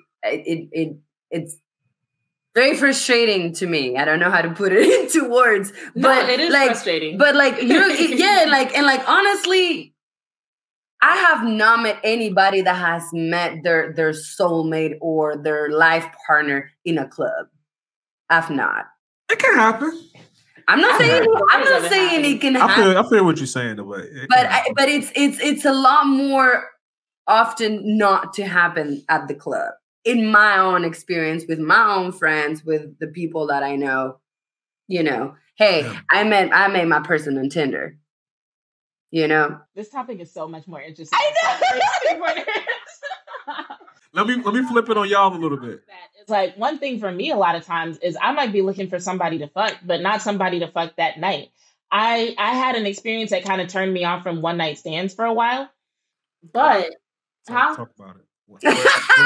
Was it just bad? It was just bad. This dude had a gun under his pillow. Oh fuck! And it just made me think about all the things that could go wrong. Because in that situation, he's like, "Oh, I keep it there for protection." But it was just the fact that I didn't know it was there, and it was something that I hadn't even thought about, and it just kind of spooked me because it made me think about all the things that I could go wrong going home with somebody that I don't know very well. Because this was somebody that I didn't know, but he knew somebody I knew, so it wasn't even like he was a complete stranger. But I was just like, what if that gun was there for another reason? And next thing I know, I'm tied up in somebody's basement and my friends never hear from me again. You know what I'm saying? Oh, this is good. Because me and my homeboys were talking about this 2 weeks ago. Because real shit. Go ahead. Finish what you're saying. But it's that doesn't necessarily mean that I'm looking for a serious relationship. And so, but I will say that one thing that happens to me sometimes, and I don't know if this is unique to me. You can tell me if this has ever happened to you. There have been times that I'll leave with the dude, right? We'll be at a club and he'll be like, well, let's go to somewhere like Waffle House or whatever. And it's I kind of know that they want to fuck, but we'll get on a topic of conversation. We'll just end up talking till 4:00 in the morning. That too. That dude has no game. That's all that is. Well, maybe that dude wasn't really maybe he was looking to fuck, but then he was like, yo, I found this person that we can. Right. Look at his face. He was cool having the conversation because you're good at conversation, but he would rather have been fucking, right? And the reason I say he doesn't have any game is because in a situation like that, just be upfront with what you want. Because it's the same 100%. Way you were talking about how you already know a guy isn't going to be for you if he's anti-LGBT and he cares if you wearing scantily clad, if you scantily clad, whatever. Guy knows that. I don't know where I was going with this. So I'm gonna just skip over. Look, he ain't have no game, right? Because all he had to do was say what he wanted. Oh, this is where I was going with that. The girl for him would not be the girl that would hold it against him for trying to smash on the first night. That's what I'm saying. Some guys think that girl, and some girls do hold it against guys. Some do. But that's not that wouldn't be the girl for him. He would rather have, been intimate with you, but he just ain't make that move. That's what I'm saying. He ain't have no game. He's just, whatever you want to do, let's do whatever you want to do. Like, you should have been like, nah, he should have just told you what he wanted, and then maybe y'all could have had fun. Or if you won't feeling that, then, Waffle House is a plan B. Because I'm hungry. If I meet you, we're vibing, we're drinking, we're doing this, smoking a blunt, this, whatever, and the other. Yeah. And then we're like, hey, let's go to Waffle House. And then I'm the one thinking like, oh, shit, I thought we were going to smash. And then guys don't know that. And then I'm like, and I agree with you 100%. You should have like put your cards out front. Like, listen, yeah, let's go to Waffle House. But what if after the Waffle House we go to my house? Or better yet, let's go to my house and let's DoorDash some Waffle House. We're gonna be hungry afterwards. You know what I'm saying? Yeah. How about that? But if me as the woman, I'm saying like, hey, let's go get something to eat. Mm-hmm. And you be like, hey, cool. How about we DoorDash the shit and we take it to my place or your place? Yeah, even in my situation, one thing I always tell my guy friends is that like the number one thing is to make a woman feel comfortable. Yes. Right. And so even in my situation, with me kind of being in that situation that got me a little bit scared, like making me feel comfortable might be a different process. It might involve, answering a few more questions, but it's not impossible. So at the end of the day, like, that's what you have to do. Make me feel comfortable. And then it's like, if I like you like that, then okay, it is what it is. Yeah. I wish one was here for this conversation. I kind of disagree with that. Let me tell you what I disagree. Not that you shouldn't be comfortable, because if you're in a situation and you don't feel comfortable, get out. We agree on that. I don't think it's a guy's job to make you feel comfortable. I think it's the guy's job to be himself. And if you feel comfortable around me and you want to do the things that I want to do, and we agree on that, then let's make something happen. I don't think you should go. I mean, this is a guy perspective. I don't think a guy should go out of his way. Like, you know what I'm saying? It's like, well, no, because then it's not genuine anyway. And at some point, I mean, assuming that we communicate after that, at some point it reveals itself. Let me tell you what. I guess to put it another way, it's like, if you can make a woman feel comfortable, that's important. But a lot of times I think that's what it comes down to. It's just like whether a woman feels comfortable with a man or whether she doesn't. Fam, you're absolutely correct. But let me tell you this, because this is what me and my friends were talking about a couple of weeks ago. The worst stuff that happens to women just in general is usually at the hands of a man. Unfortunately, that's just the way that the world works. It's no excuse for any guy doing anything terrible. It's no need to name the terrible things. We know the terrible things that can happen, right? Mm-hmm. But a woman still has a certain attraction for the man, just like the man has attraction for the woman.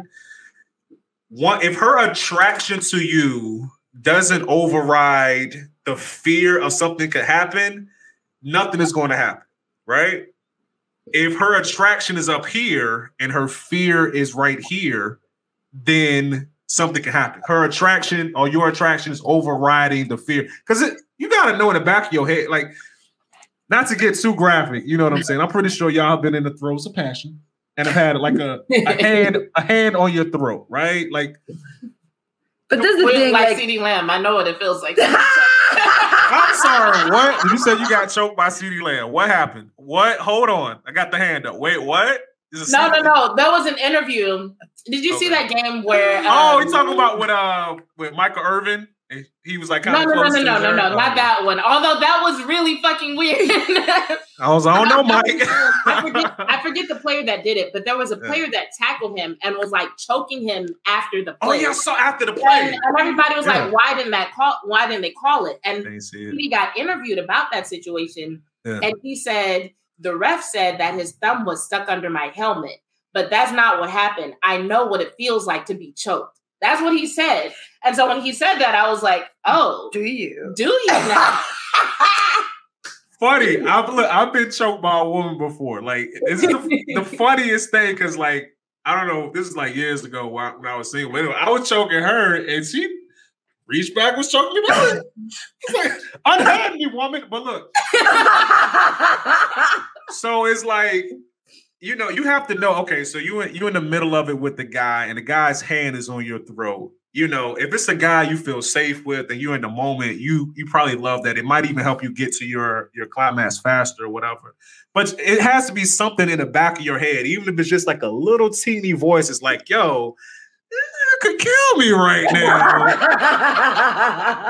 If he just wanted to. All it would take is, squeeze a little bit more for about 30 seconds and it would be over. So this is one of those things, like a woman's desire for you has to override, the danger element of it if you want something to happen. What I was gonna say, because a lot of women, like the vast majority of women, have gone through some sort of bullshit with men in their life, right? Mm-hmm. So it's like, and almost every single woman that I've talked to, like, we developed this like sixth sense, to call it something, that you get the vibe.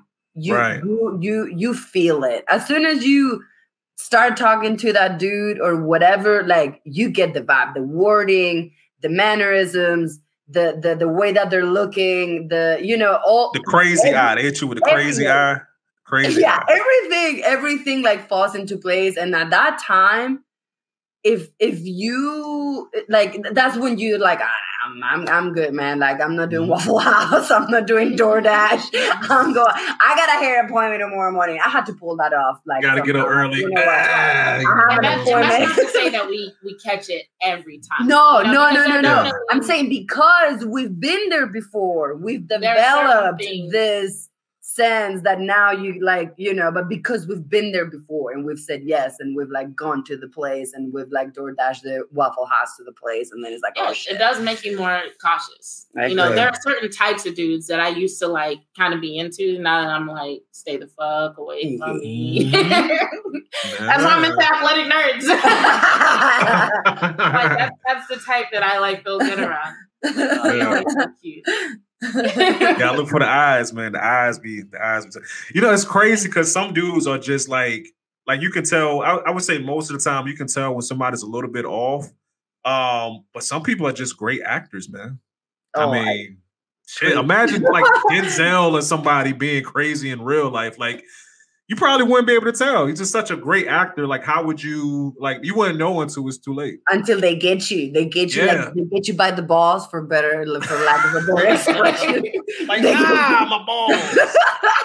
Why is Denzel gripping my balls? I don't know. Why is Michael Irvin? He was this close. Like, CD Lamb package is like right here. Michael's, what you gotta see is right here.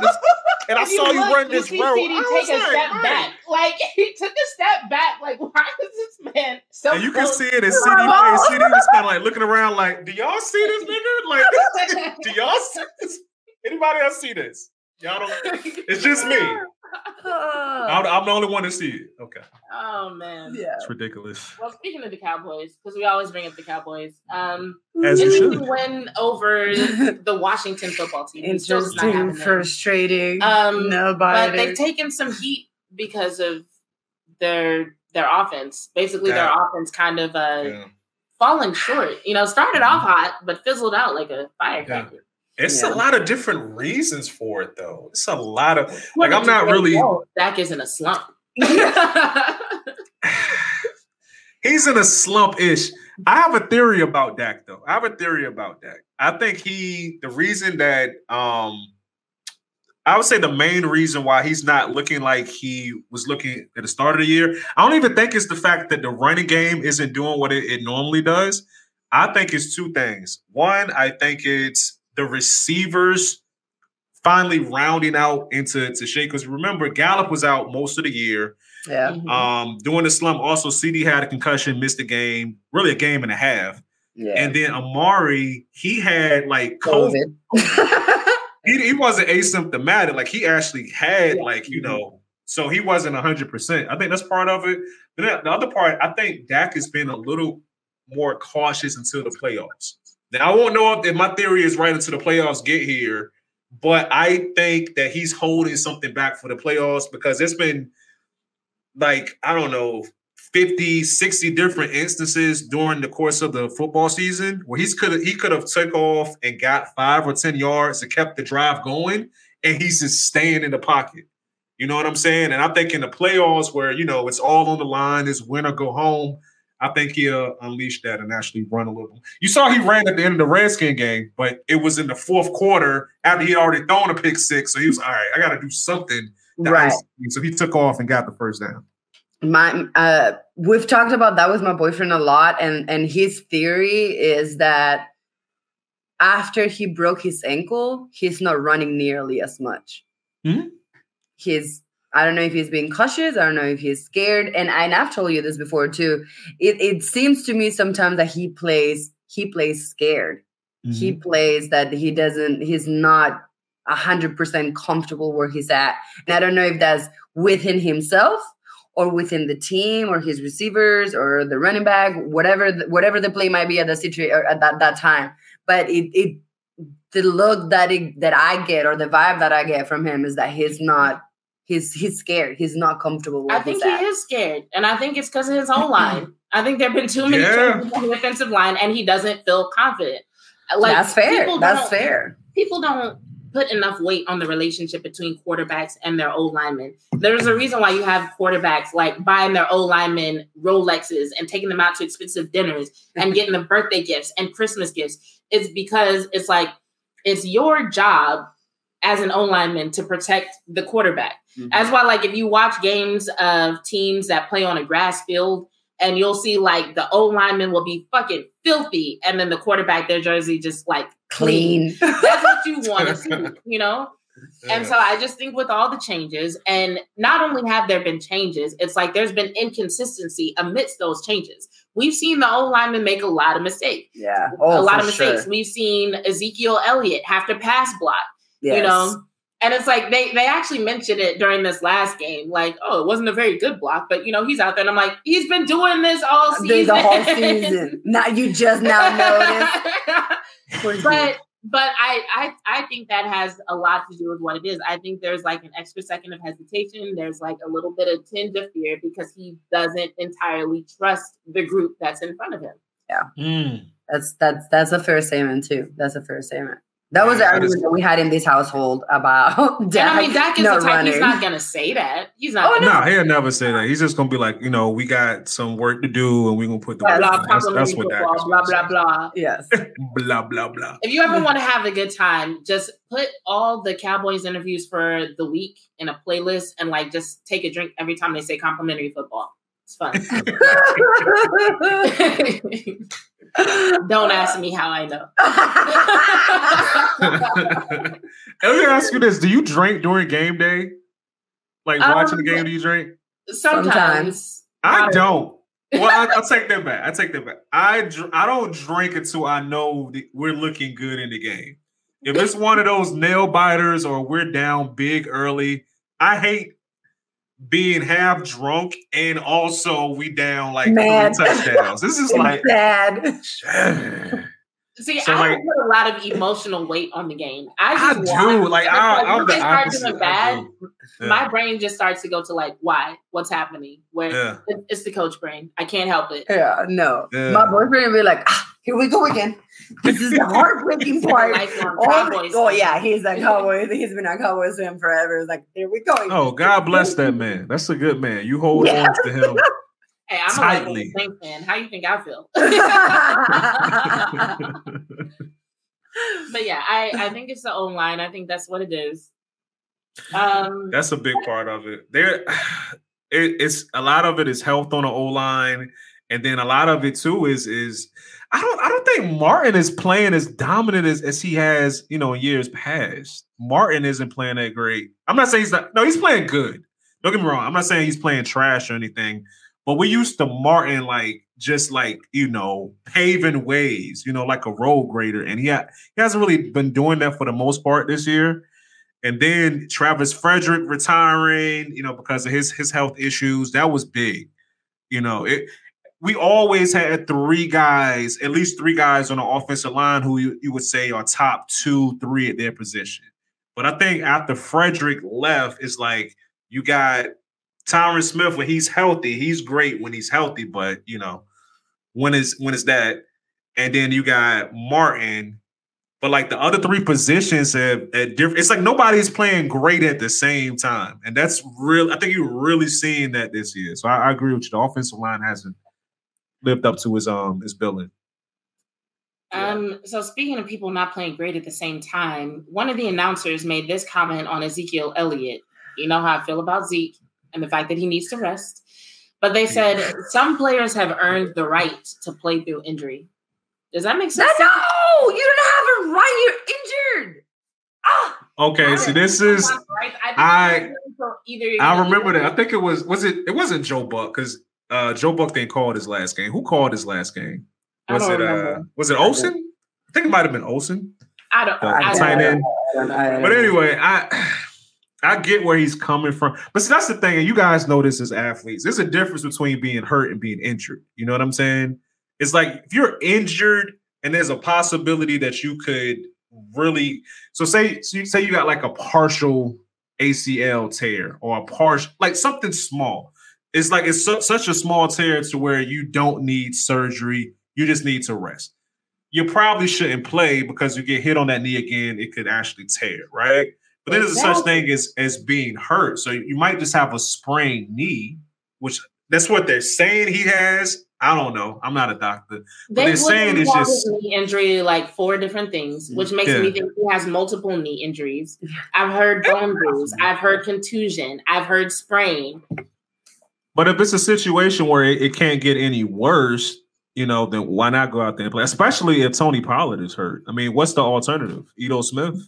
Well, damn. No. That's not what I was. Somebody feels a way about Geno Smith. Listen, Zeke is one of my favorite players in the Cowboys, so I have a special place for him in my heart.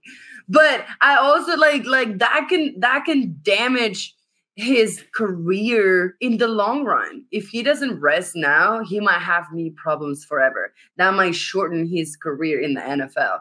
And that would that's not good for him or for us fans.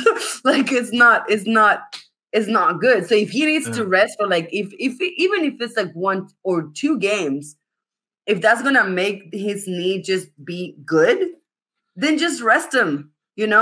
Save him for playoffs. We have other running backs. That's one way to look at it. Another way to look at it too. I don't know if you guys remember. It wasn't the last time that Romo got hurt, because the last time Romo got hurt, that was just it. Romo was just hurt. That was pretty much his career. The time before that, when he broke his collarbone because the fullback missed a blitz pickup. Fullback missed a blitz pickup. Linebacker comes down the middle, tackles Romo. His collarbone breaks. So Zeke, for as good a runner as he has been during his career, he's an even better blocker, a pass blocker, right? So imagine him sitting out, and then Tony Pollard tries to block the defensive end or the linebacker, misses it, and now Dak is hurt. You see what I'm saying? So I think it's one of those things where, if he could further hurt himself, then I agree with you. He should. If it's one of those injuries, he shouldn't be playing. But if it's one of those things where the doctor's like, look, you're not going to hurt it anymore by playing on it, you're just going to probably be slower. I mean, realistically, then, if you're healthy enough to play, go ahead and play. From that perspective, I agree with you, because what I was about to say was that, you should never trust an athlete, especially a type A athlete, to determine if they should play while they're hurt. No, because it's always going to be say yes. They're going to put themselves in That's true too. But thinking of it in that sense, because, I've heard not only Zeke make comments about how his ability to block is different than other players' abilities to block, largely because of just willingness to do so. But like other analysts have said the same thing, that like a big part of blocking in the position that Zeke usually plays is just just having the willpower to say, I'm going to do this. Yeah. And so like, if Pollard doesn't have that in him, then Zeke might feel a sense of obligation to be there for Dak, especially considering how much he clearly loves Dak. So. Yeah, and I love Tony Pollard. He's great. I love him, but he doesn't have Zeke is like a beast. He can like run through people, and like Pollard, I don't know if he's just not as strong or he's a little smaller. Yeah, he is. But maybe he's also like that's not his position. He just doesn't. He's just not like the Zeke. Decision in college to become a better blocker. So he's built up that mentality. Right. Like Pollard may not have done that. Right. That's what I'm saying. Like Zeke is better at that, at protecting. Urban Meyer. What? What about Urban Meyer? He might have had something to do with how great Zeke was at Ohio State. Well. Okay, well, cool. I'm just out on that.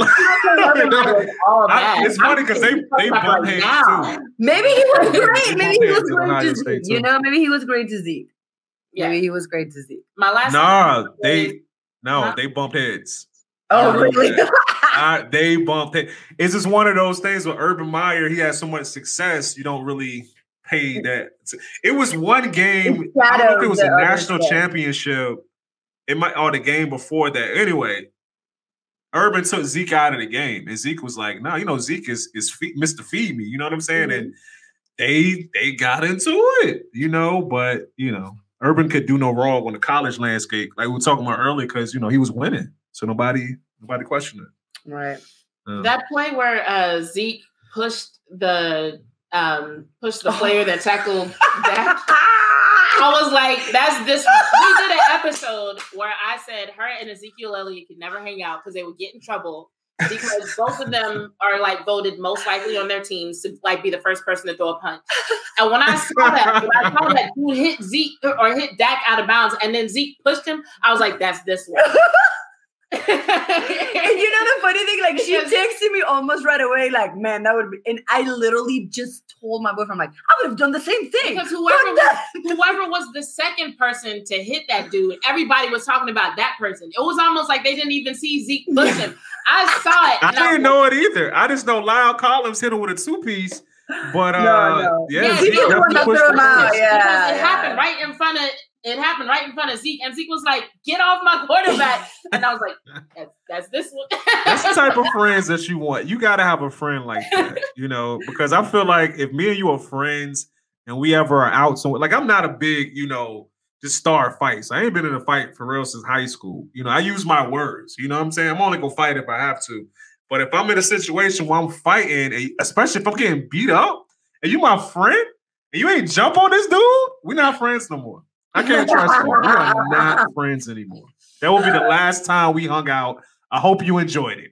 That is probably one situation where I would start a fight, and it would be out of obligation. Like if one of my friends was attacked or is in the process of being attacked, I would. But like outside of that, I'm kind of like you. I tend to use my words.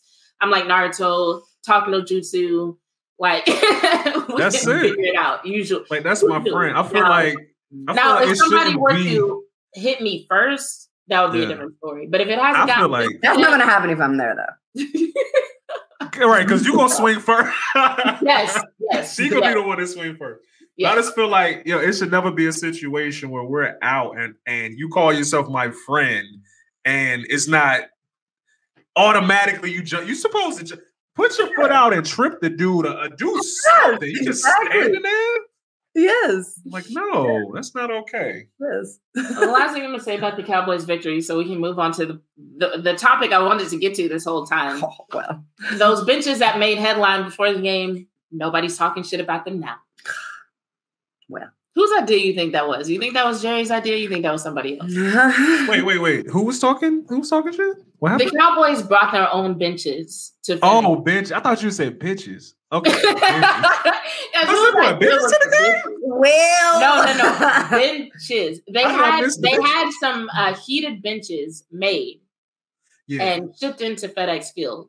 Mm-hmm. And people were talking about it like, oh, the Cowboys doing the most, the Cowboys being so extra. Before the game, like this is literally making headlines. Whole articles are being written about these benches, and then during the game, like all of a sudden nobody had anything to say about the self-heating benches because they love us, man. It's like it's not our fault that we're the most popular team in sports. It's not our fault. It's the media's fault because they know that the Cowboys are polarizing. They know you either love them or you hate them. There's rarely a person who's a football fan who feels if I had $1 for every time I heard somebody say some stuff like, "Oh man, the Cowboys ain't gonna do nothing this year. Y'all ain't nothing." I'm like, okay, word. What's your team? I don't like football. Like, you're like, why do you have an opinion on a football? Why? You know what I'm saying? Every time you watch ESPN, they're leading off with the Cowboys. If I wasn't a fan, like I've been a fan since I was like 7, you know what I'm saying? Since back when we was like winning Super Bowls and everything. If I wasn't a fan, I would hate the Cowboys because of the fans and because of the way the media covers them. You know what I'm saying? Everything leads with the Cowboys. Everything starts and ends with the Cowboys. If I wasn't a fan, I would hate them too. It is what it is. But I'm not. I love them. It is what it is. I like being able to cut on ESPN, and you know it's only going to be 5 minutes before the Cowboys come back on again. So, right. Especially with Micah Parsons performing the way he is. Like the last God, have just been, we love Micah Parsons. No, Micah Parsons, Defensive Player of the Year, Defensive Rookie of the Year. People talking about. Can I tell you something about Micah real quick? Can I tell you something about Micah real quick? Yes. As the NFL aficionado, you know, as somebody who's followed the game for like 30 years, right? It makes me a little bit sad watching Micah Parsons. You know why it makes me a little bit sad? Is because of the simple fact that you can't play forever. And he's the best defensive player in the league. I really believe there's nobody as versatile as him or as great as him, like pass rushing. You know what I'm saying? And it's like, he ain't gonna be able to do it forever. You know what I'm saying? It's gonna be, hopefully he has a long career and we can see him doing what he's doing now for 10 or 15 years, hopefully. But it's just like 15 years from now when he's not in the league, you know, we're still gonna be Cowboys fans. And it's like, damn. We miss Micah. Gone. You know what I'm saying? So I'm just, every time he steps on the field, I'm enjoying it because I recognize what I'm looking at. You know what I'm saying? It's like, I remember when LeBron first came in the league, it's like you knew you were watching something great. You know, like a talent like Micah's does not come along often. The man hadn't rushed the passer really since high school.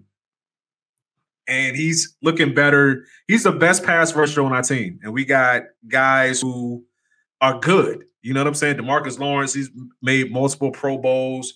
Randy Gregory probably could have made a Pro Bowl or two had he, if he was able to stop smoking the weed, as Stephen A. Smith would say. But, you know, he had his reasons for doing what he did. But Micah, like, he's just a different animal, man. Like, it's literally nothing he can't do on a football field. He's a rook. Like, it's kind of ridiculous. He's a rookie in the NFL, but I mean, let's be real. What he's doing, he's been practically doing this for a long time. True, but it's a different level of competition. And this too, the fact that he hadn't rushed or played defensive end since high school. Like, it's like if he had played it in college and then he brought that from college into the NFL. Oh, and he missed the last year of college. He didn't play college football last year. This man was out of football last year. And this is what he comes back and does. And he's still technically sound. It's not like he's just fast and can get to the quarterback quickly. I've seen several videos break down his actual tackling technique and just how technically sound it is. Like, I love it. It's like he's got everything from the extraordinary gifts to the fundamentals. It's beautiful. One of the times he sacked the quarterback on the last game, he was just like, you're throwing the trash in the dumpster. Yeah, he just like, and like Heineken was trying to get away, and he was like, dude, come here. Get on the ground. Get on the ground. I remember during the draft process when right after we drafted him, and somebody noted, because I don't think he actually went to the combine. I think he did like a pro day or something like that. They said the man runs a 4.3, right? Which will be fast for a wide receiver. That's fast for a cornerback, fast for a running back. And the man is a linebacker, right? So when they said it, I was like, okay, people overhype things. Yeah. But I legit feel a little bit bad not that bad because, I'm a Cowboys fan, but I almost feel a little bit bad for the quarterbacks because you can see it. It's like he'll get a sack, right? And then they'll replay it. And they always replay it in slow motion. It doesn't even look like he slowed down at all in slow motion. He looks fast in slow motion. The quarterback never sees it coming. Yeah. And because you guys – you play a contact sport. It's one thing to get hit when you can see it coming and you can brace for it. But when it completely comes out of left field and just lifts your body, oh my, I know that's some pain. And not only fast, he's agile. He can change speed like it's nothing. My favorite plays now are the ones where I see the quarterback trying to get away. And they start running towards Lawrence, and then they see Lawrence, and then they run it the other way, and Mike is over. I'm like, that quarterback is going to be having nightmares about this. I love it. Every quarterback, if you notice, like every quarterback that we played, at least I would say during this big stretch of Micah Parsons being like Superman, right? They have some type of injury from the game. He knocked out what's the guy's name for the Red? Heineke. Heineke got knocked out the game. Remember against the Saints, Taysom Hill got hurt. He hurt his I think it was his throwing thumb. His throwing thumb. That's hard to say. Who else? It was a couple of other quarterbacks. I'm not 100% convinced that Matt Ryan didn't have a concussion when he got sacked. Because remember on that sack, like he kind of got up a little bit, kind of like what just happened? You know what I'm saying? Like, where am I, right? Yeah. It's ridiculous. He gets on quarterbacks so fast. Quarterbacks are usually every quarterback has like an internal clock where you're like, all right, as long as I get the ball out within like 2.5 seconds, usually I'm good. But he's so fast. Not with Micah. They think they got time and then it's over. Yeah. I love seeing him and Lawrence together. There's a video that we retweeted, and it was like synchronized sacking because it was like both Parsons and Lawrence were to the quarterback's right, and they both got blocked. By like they weren't being double teamed or nothing. It was like one O lineman that was like trying to hold him up, and they both did like this move right here together, and then slammed through. That's beautiful. I was like, it was beautiful. It was literally beautiful. Yeah. And you know what? The crazy part about it, and another reason our defense is playing so great, you can't really truly game plan against Micah because he can blitz you from anywhere. Mm-hmm. So, like when you have a great defensive end, the offensive coordinator would be like, okay, well, let's leave the tight end to double team and help the tackle out. Or let's have the running back chip the defensive end to give the tackle a better chance of blocking him. Imagine Micah Parsons being lined up to the offense's right, and the coordinator is like, okay, we're gonna let the running back chip him, or we're gonna leave a tight end to protect. And then right before the snap, Micah just up and moves and either drops back into coverage or like blitzes like from the middle or from the A gap. It's like it's ridiculous how this man has turned around our defense, man. As a Cowboys fan, I'm loving it. I want him to get a pick before the season is over. I want to see it. Take it to the house. I think if he can take a pick to the house, I think he'll get the defensive player of the year. I think he's going to get it anyway. I hope so. I don't know, man. He deserves it, but, it's kind of like a politics thing. This morning was, could he get Defensive Player of the Year and Defensive Rookie of the Year? I think if everything was fair, he would, but I think they're not going to do that. They're not going to give him both awards. I think it's one of those. I think the main guy is Myles Garrett, right? Yeah, that's I think he's probably leading. I think if their stats are similar, they're going to give it to the veteran. That's just usually how these things go. I think if Micah can just clearly have his stats be better, you know what I'm saying, or have a couple of more plays, maybe a pick six, something like that, then I think he could. He has a chance to do it. Maybe. Oh, for sure. All right, now to the topic of the night, which might end up being its own separate episode, because, Jesus, why do we keep doing I know, Flynn is about to get here, too. All right. I'm going to throw 2 definitions at you real quick. Okay. The first one is cultural determinism, which is the belief that the culture in which we are raised determines who we are at emotional and behavioral levels. All right, that's the first one. The second one, hero worship, which is excessive admiration for someone. And it may also be applied to a brand, a team, or some other group, not just individuals. Some people believe that society is built on hero worship and that a society's standards and values are reflected in the people they uphold as heroes. Now, the reason why these two terms came to mind for me was because of Disney's recent acquisitions and the fact that, you know, if you look at some of the most well-known brands that they own right now, you got Marvel, you got ESPN, which is 2 sources that a lot of people turn to determine who their heroes are, which ultimately determines our culture.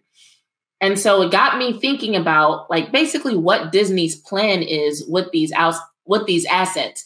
Because outside of people who are fans of both, outside of people who are fans of, like, comic book shit and sports shit, you really don't associate the two. And especially with Disney starting to do shit with, like, Star Wars and dabbling into anime a little bit, it's really got them kind of looking almost like they're trying to dominate the market in terms of who are heroes and how they're presented and who owns the rights to use those heroes in certain ways. So this was already on my mind when I found out about Disney thinking about creating a metaverse. And this is according to their CEO, Bob Chapek. I'm going to play a quick clip for you where he talks a little bit about the metaverse that they might create. Now, a little bit of background on Disney and the possible metaverse is, one, they've been looking into getting the rights to NFL Sunday Ticket. Now, also Apple, HBO Max, Peacock, and Amazon have been mentioned as contenders for those rights, but they're looking into getting the NFL Sunday Ticket. And the CEO said, we're very bullish on sports. We mentioned during our earnings call the idea of gambling as a new revenue stream for us, which we think is spectacular. He also said, with every one of the new rights deals that we cast over the last year and a half, every one of them has a very significant component for the DTC sports world, DTC being direct to consumer, so streaming. So we're very bullish on ESPN Plus's growth in the future. When you have the combination of our brand, our franchises, great storytellers across each one of those franchises, plus our commitment to this marketplace, I think we'll be there in the end, talking about Disney versus their competition. So let me play this clip for you where he starts talking about Disney Plus being used as a platform for the metaverse. On the call, you mentioned the metaverse. Will we all eventually be paying Disney parks prices to go into the metaverse? What is your vision for Disney in the metaverse? I think it really blends our physical beings with our digital beings and creates a 3-dimensional canvas, if you will, for our creative storytellers to paint, so that we can create experiences that otherwise have been defined as it's a park experience or it's a movie experience or it's a book experience. I think those all come together without boundaries, without borders, without constraints. And our creatives are just fighting at the bit to get into the Disney metaverse. And just so I'm clear, would this be something where you're wearing a headset, VR goggles? Yes and no. It could be that, but I don't think that every one of those experiences is going to necessarily have to have a headset on. That is not our plan. All right. So the part that was interesting to me was where they talked about that kind of merger between the physical world and the virtual world, and the fact that this wouldn't always require headsets. And so considering how many sports rights they own, it makes me wonder, like, if, and especially based on the commercials that I'm seeing, it makes me wonder if it's possible that Disney might want to begin using sports content in its metaverse and what that would look like. Because this whole idea of a metaverse that merges fantasy with reality combined with the increased popularity of sports betting has me imagining this half fantasy, half reality gumbo of superheroes and sports personalities that's just designed to take people's money. And I guess I'm wondering what that would do to the experience of the sports fan. It's going to enhance it. It's going to enhance it. I'm really excited about the metaverse. Let me tell you what.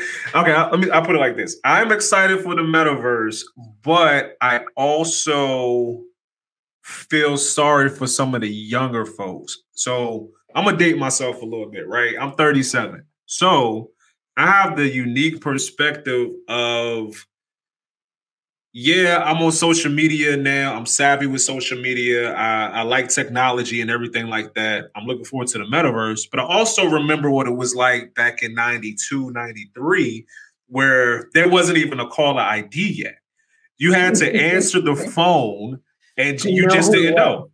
Hopefully it was your girlfriend or your friend or whatever, but it might have been a bill collector. It might have been that friend who you're not friends with no more, call in for whatever reason. You got to make up excuse to get off the phone. I remember both, so I've been here for all of the changes.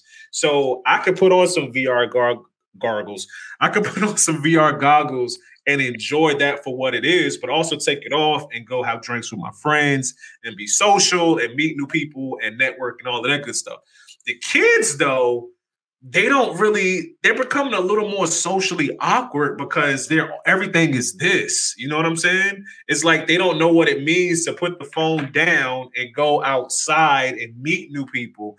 And their social skills are kind of like being affected by it. So I feel a way for them. That's why, like my kids, I teach them that, social media is cool, but at the same time, that's not the real world. You know what I'm saying? You can cut that off, and it's vital that you cut your phone off every day and actually interact with people, or else your social skills are going to decline.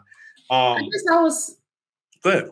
I was thinking about it from the opposite perspective, because everything that you're saying is real. But with the metaverse, we're talking about experiences that happen outside of the phone, And I guess I was thinking of the fact that, sports is an entertainment product, right? But if we're talking about this metaverse that is going to be designed to cater to fans, to cater to consumers even more, now we're talking about, especially with the advent of sports betting and that being incorporated into this metaverse somehow, now we're talking about a situation where sports might actually be impacted by the desires of consumers, by the desires of viewers. And I just think about how now sports is entertaining, but at the end of the day, we have to watch that's why I keep looking up. We have to watch what these players are doing on the court or on the field. We can't really directly impact that. And I guess I'm concerned about a scenario where that does become impacted, or it's like we've already seen episodes of SportsCenter or episodes of Get Up that have been hijacked, for lack of a better word, by promotions of the next Marvel movie coming out. What happens when they start doing that to basketball games? Like, are we going to see situations where we're watching like a Space Jam type competition for real because that makes more money than traditional basketball? I don't think so. I don't think that'll happen because this is where I see it going. I see in the next 2 to 3 years with the advent of the metaverse. So I think they're going to enhance what you do now from the fan perspective. I don't think the actual product on the field or the court will be affected at all. I think they're going to affect you and give you more options to enjoy the stuff you already enjoy. For example, so right now, if you don't got tickets to the game, you either go to a sports bar and watch the game or you watch it at your house. Well, imagine being able, for a fee, of course, being able to put on your VR goggles, right? And you get the vantage point of somebody that's on the sideline. You know what I'm saying? So maybe that's like $1,000 or something like that. And you can look to your right, you can look to your left, and it's like you're really on the field. You have the same perspective as the head coach or a player that's on the sideline, right? And then maybe for like $200, if you don't want to spend $1,000, you get the experience of a fan in a seat, so you can look to your left and right and see other fans while you're watching the game. I think it's just going to be more ways for you to interact and enjoy the things that you enjoy now. I don't think it's going to affect what's on the field. That's good. I like that. I'm with that. I only tried VR one time. I only tried it one time and it blew my mind. It wasn't even a video game or nothing like that. It was just I was watching something. I think it was like at Best Buy. I put the goggles on and it takes you to a movie theater, right? So you're just watching like a movie trailer, but it's like you can look to your left and your right, and it's like you're actually there. It's that immersive experience. I've been in VR one time. It's kind of dope.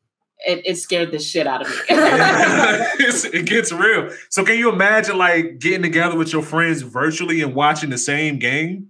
And it's like you still see your friends, but you also got the game. So it's like, especially with COVID, and now we got more variants popping up, we don't have to necessarily all come together in the same place, but we can all share that same experience, man. I think that's kind of dope.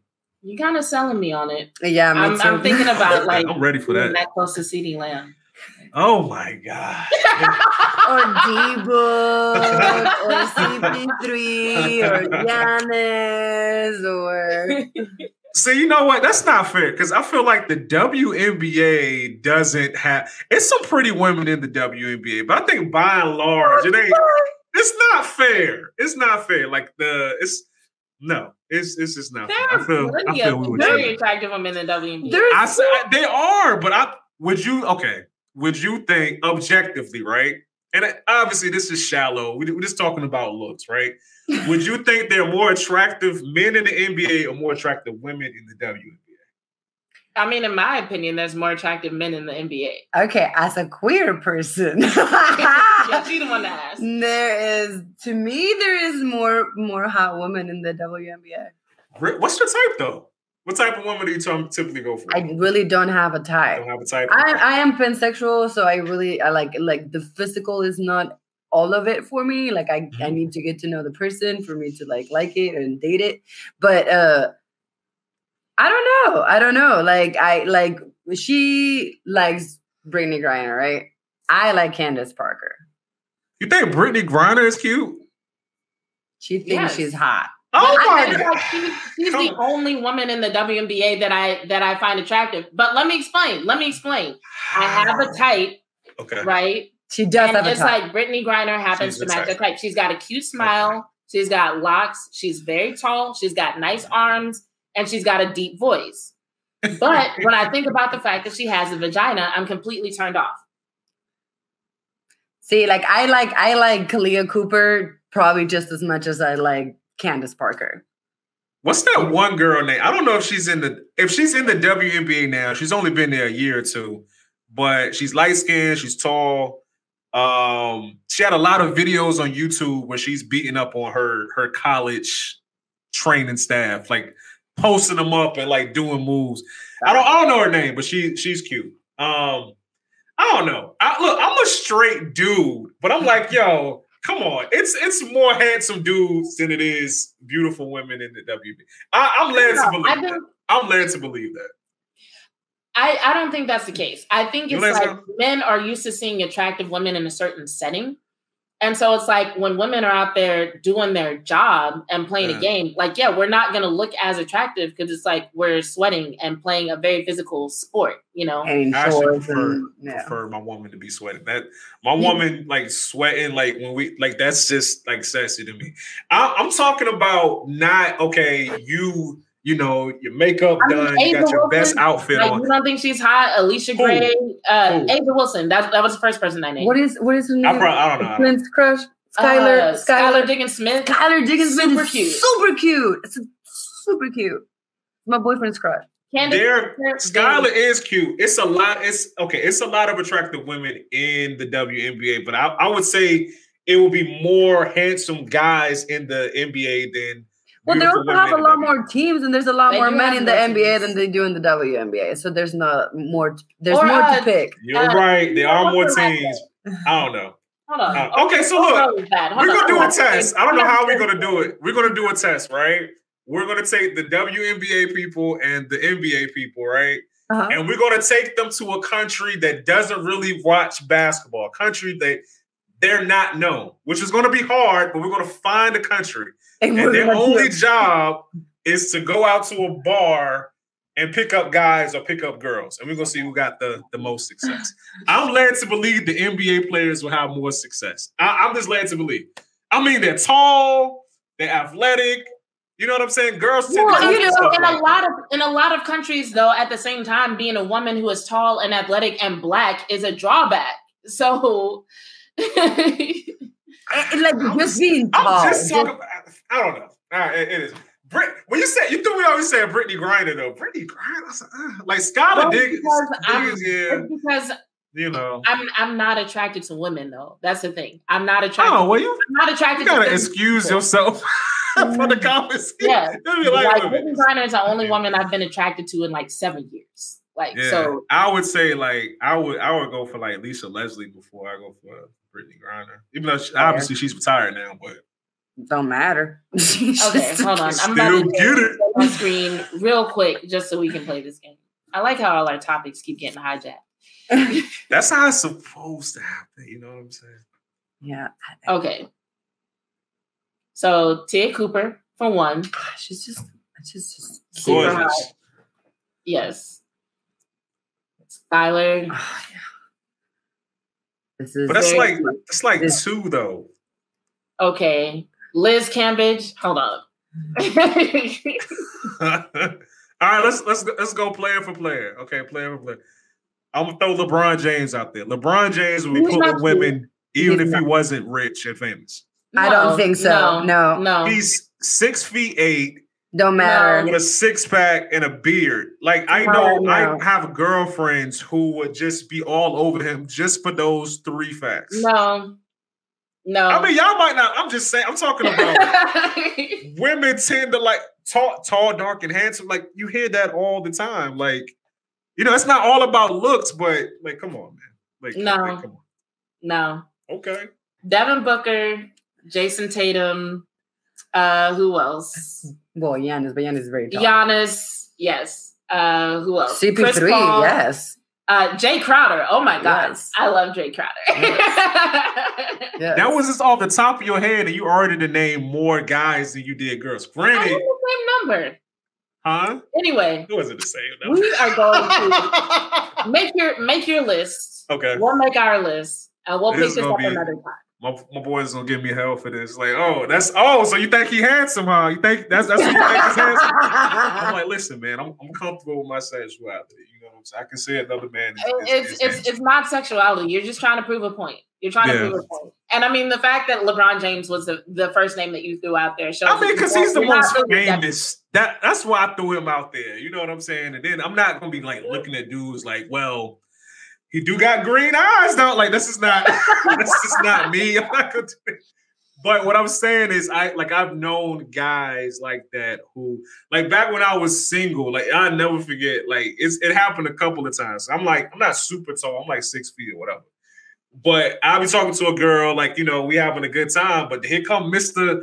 6'5" athlete with his tight polo on, and he's like, you know what I'm saying, and her whole cotton just.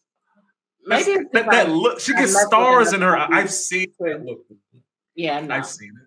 Some of them are just trash, especially the ones who've been stars since college. It's just like they're just rude. You can't do nothing with them.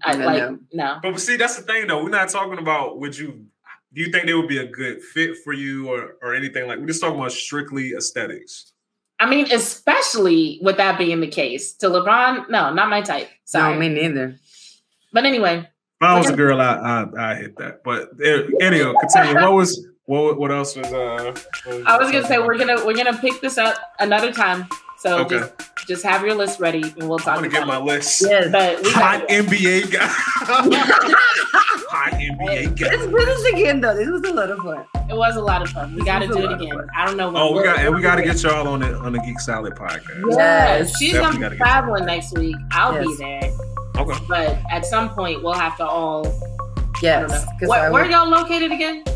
Well, I'm in Virginia, and my co-host, he's in Carolina. Okay. Are y'all coming for South by or anything? Y'all travel? Probably not. I haven't been out west in like years, man. It's like when I travel, I end up going to like Miami. No, well, he's a South by West. South. What do you say? South by Southwest. South by Southwest, right? We're in Austin. We're in Texas. Well, I'm gonna say y'all west compared to where I'm at. You know what I'm saying? Oh, well, yeah, for sure. Yeah. Everything is west. Pretty much. Can't get more east than where we're at right now. The water is like 5 minutes from me. But yeah, we gotta get y'all on the show, man. I don't know. We'll figure it out. I mean, I'm gonna be in North Carolina. When? In May. For what? Guess who's getting married? Oh, Darby and Peavy. That sounds so. I don't know these people. I'm sure they're good kids. They're really awesome people. Yeah. That's really good news. Yes. Congratulations. I'll show you. She's my daily life. I'll show you how to invite. But yeah, we'll get together virtually before then. I like talking in person just because the dynamic is like a little bit different. Yes. But yeah, we'll definitely get together virtually at some point. Yes. Facts. We'll arrange it. So if you're listening and you like this, and especially if you're watching on Spotify, go ahead and comment in our little Q&A section and let us know that you enjoyed the conversation. Yes. And otherwise, this has been another episode of Bitches Love Sports. I'm Bitch 2. I'm Bitch 1. And we out. Bye. Oh, I didn't even let you like say where people could find you. My bad. Hold on, we're not out. It's all good. Like I wasn't gonna say nothing, but I was like, damn, she need to. No, I'm playing with you. I'm Arye the King, one half of Geek Salad. You can follow us on Instagram as well as YouTube at it's youtube.com/Geek Salad. On Instagram is at Geek Salad now. And yeah, thanks for having me on. Yeah, definitely follow them. Their posts are hilarious. Hilarious. Thank you kindly. Okay, so now we out. All right, y'all take care. All right, good night. Thank you.